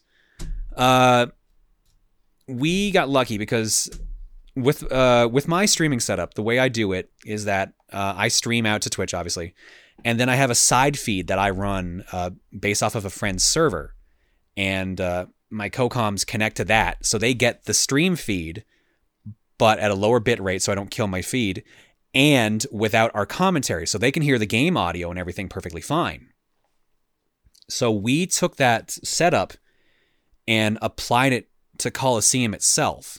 So the way that worked was we used MC Gamer. He's the guy who like is connected to Zeldathon. He's the one that helps us run the directs and stuff like that. MC was the anchor point. So he was the actual feed the entire time. He was the one streaming. And we streamed to all these side servers, and he just captured the side servers. That was all how it worked. So he never had to disconnect the stream. We never had to wait for someone to reconnect to swap feeds and then have like to worry about passing the stream key around and stuff like that. It was literally just everyone connects to the side server, MC watches the side server, and that's all it is. It was as simple as we could make it for the viewer, and it worked surprisingly well. It worked way better than we expected. We expected a lot more issues to come up, and we really only had like 2 that I can think of. One of the servers had like some latency issues, so it kept like adding like weird audio hiccups to the feed, and that unfortunately affected a major segment for a while. And then at one point, one of the servers crashed, so we had to wait for the actual feed that was running to reconnect before we could like end that segment. Like the segment like cut out like 40 minutes early or something like that. But otherwise, it was fairly smooth. That's amazing how you guys pull that off. Just like hearing about it, it's just like you guys had to go way beyond. And what's beautiful too is how you you had a community backing you up on these on the charity event. That's amazing. Yeah, no, we couldn't have done all that without like the support of like our mod team and like without like all our friends and stuff like that. Like when we normally would meet in person to do the whole marathon, because then like you have the energy of being in person. It had a different energy than when we're all in person, but at the same time, like we had our normal stream setups. It was just we were all doing our normal streams, but we were just doing it for a different cause. And like we had a different structure in the background for adjusting certain things or like dealing with certain things, and it worked. It was a community effort that all worked. Like everyone after the plans canceled, they were all gung ho to be in for the proper thing, for the online version. We were originally like, yeah, this is gonna be like, we'll call this like 2.5. This is like a makeup one. And then we'll like do like the real Runaway Coliseum 3 like next year. But then it broke all our records, and then it went way smoother than we expected. So we're like, all right, never mind. This was actually the third one. That's great. And I would ask about throwing controllers, but obviously it can't happen right now. that ain't happening anytime soon. But if they were some reason it was to happen, where could they find the Runaway Guys and the information on that, and keep updated on what you guys are doing? We've got youtube.com/The Runaway Guys. That's where we post all our previous recordings of Throne Controllers. That's where we post our actual Let's Plays of the three of us playing games, and whenever we have guests. Right now we're uploading all the segments of Coliseum up there, so we're on day 3 of that now. We also, it's in the works. We got a website, runawayguys.com, that's coming up soon. That will like give you bios of everyone who's been on the channel. Like it'll link to some of our playlists and pictures and stuff like that. It'll tell you where we do Throne Controllers back when going outside is allowed again. All that jazz. So that's where you can find all the Runaway Guys stuff there. And I heard you have a podcast. I do have a podcast. Your elevator pitch. Technically, I have a second one coming too. The main podcast is Top Down Perspective. That happens every Thursday evening around like 7:00 my time, which is Mountain Time. We talk about video games. It's stars one of my buddies from back when I worked at the video game stores, and or another buddy that I met through being on YouTube actually. And we just kind of chat about video games that we've been playing and like the video game news and take questions from the audience, stuff like that. And that is at twitch.tv/topdownperspective. And what's the way people can reach you if they want to show you some art? I noticed, that's one thing I want to talk about real quick. Your community with the art, oh my gosh. Oh man, that's so cool. We have fostered the most ridiculous art community. It is, I never in my mind ever imagined this would happen. I'm so glad it did, but it's been crazy. It's so funny being like, all right, I can say something and then someone is willing to draw it, even if that something ends up being like a more ridiculous prompt. And it usually ends up being the more ridiculous prompts. Like a running thing that's been going through our community for about a year and a couple months now is just like gender bending myself or creating alternate versions of myself. So it's like me, but what if I was like the main one is like, what if I was like also Rosalina from Mario Galaxy, and then there's like all these other different versions. Like, okay, here's what John would be like if he was a Pokemon. Here's what John would be like if he was a Power Ranger. Here's what John would be like if he was super buff. Like just all these different changes. It's just, and the thing is like, I just tell the community like, make whatever you want. I do not care. Like just, you can draw me as whoever and however you want. And it has really created like some amazing, amazing things as a result. How does it feel to get all those Twitter notifications of photos of you? I think the funnier thing is whenever I retweet one of the more like provocative pictures and getting like very negative like responses always makes me laugh.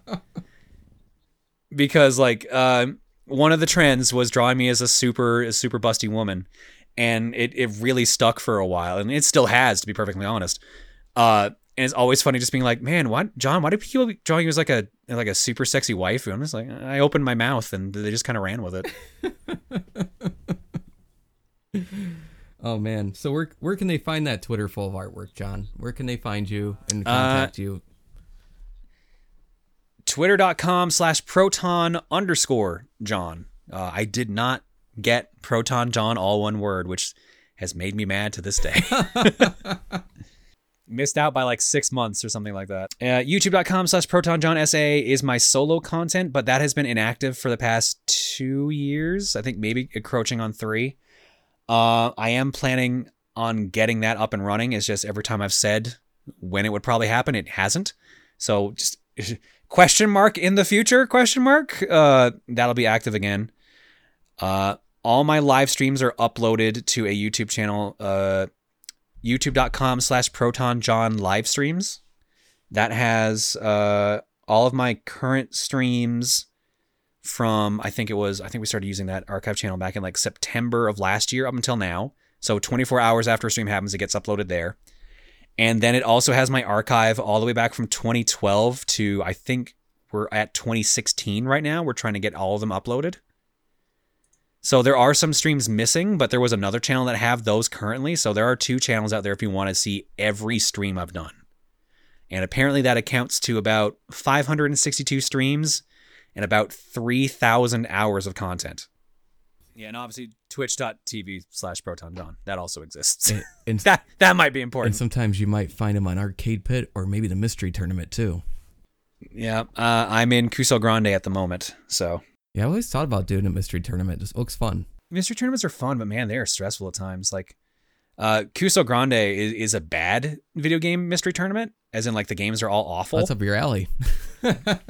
Yeah, I've placed in brackets every year since I've entered, but this is the year I'm a little nervous about it because you have to do 4 qualifier rounds to get to bracket, and you need to get a certain score for each round, otherwise you don't move on. So it's just like if you have one slip up, you're out. So right now it's like, oh man, I'm nervous about seeing if I'm going to make it. I've made it to round 3 out of a 4-round qualifier basically right now. So it's just being careful. Like I think it's a 4-player race each time in the qualifier. I just can't get last place in any of my races or I'm immediately out. But it's rough because you never know what to expect, especially when it's a bad game. All right, so that looks like it's going to wrap it up for this episode.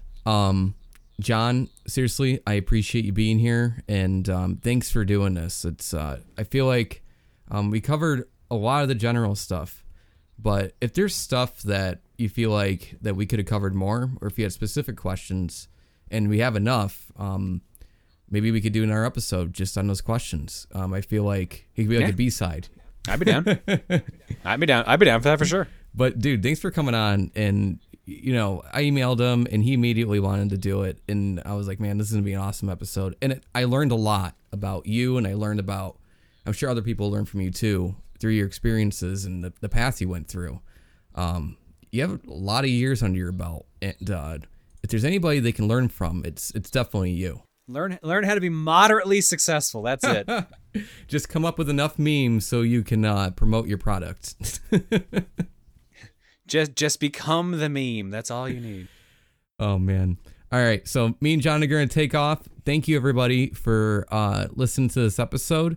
And make sure you go watch Proton John and let us know how we did and what you thought of the episode. And if you want John back on, or is he going to break this podcast somehow? I don't know. It just doesn't upload somehow. Yeah. Darn it, Pinecast. All right, guys. Take care, and we'll talk to you the next time. Later, everybody. Thank you, everybody, for listening to this episode of Streaming Talks with myself and Proton John.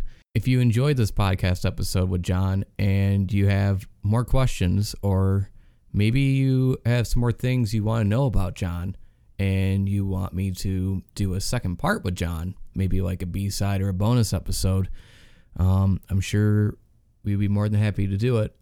So just let us know. If you thought we did a good job, tweet at us at Streaming Talks on Twitter, or you can also tweet at MRRKnight36 and let us know how we did. And also you can follow me on Twitch at twitch.tv/MRRKnight. Until then, bye-bye.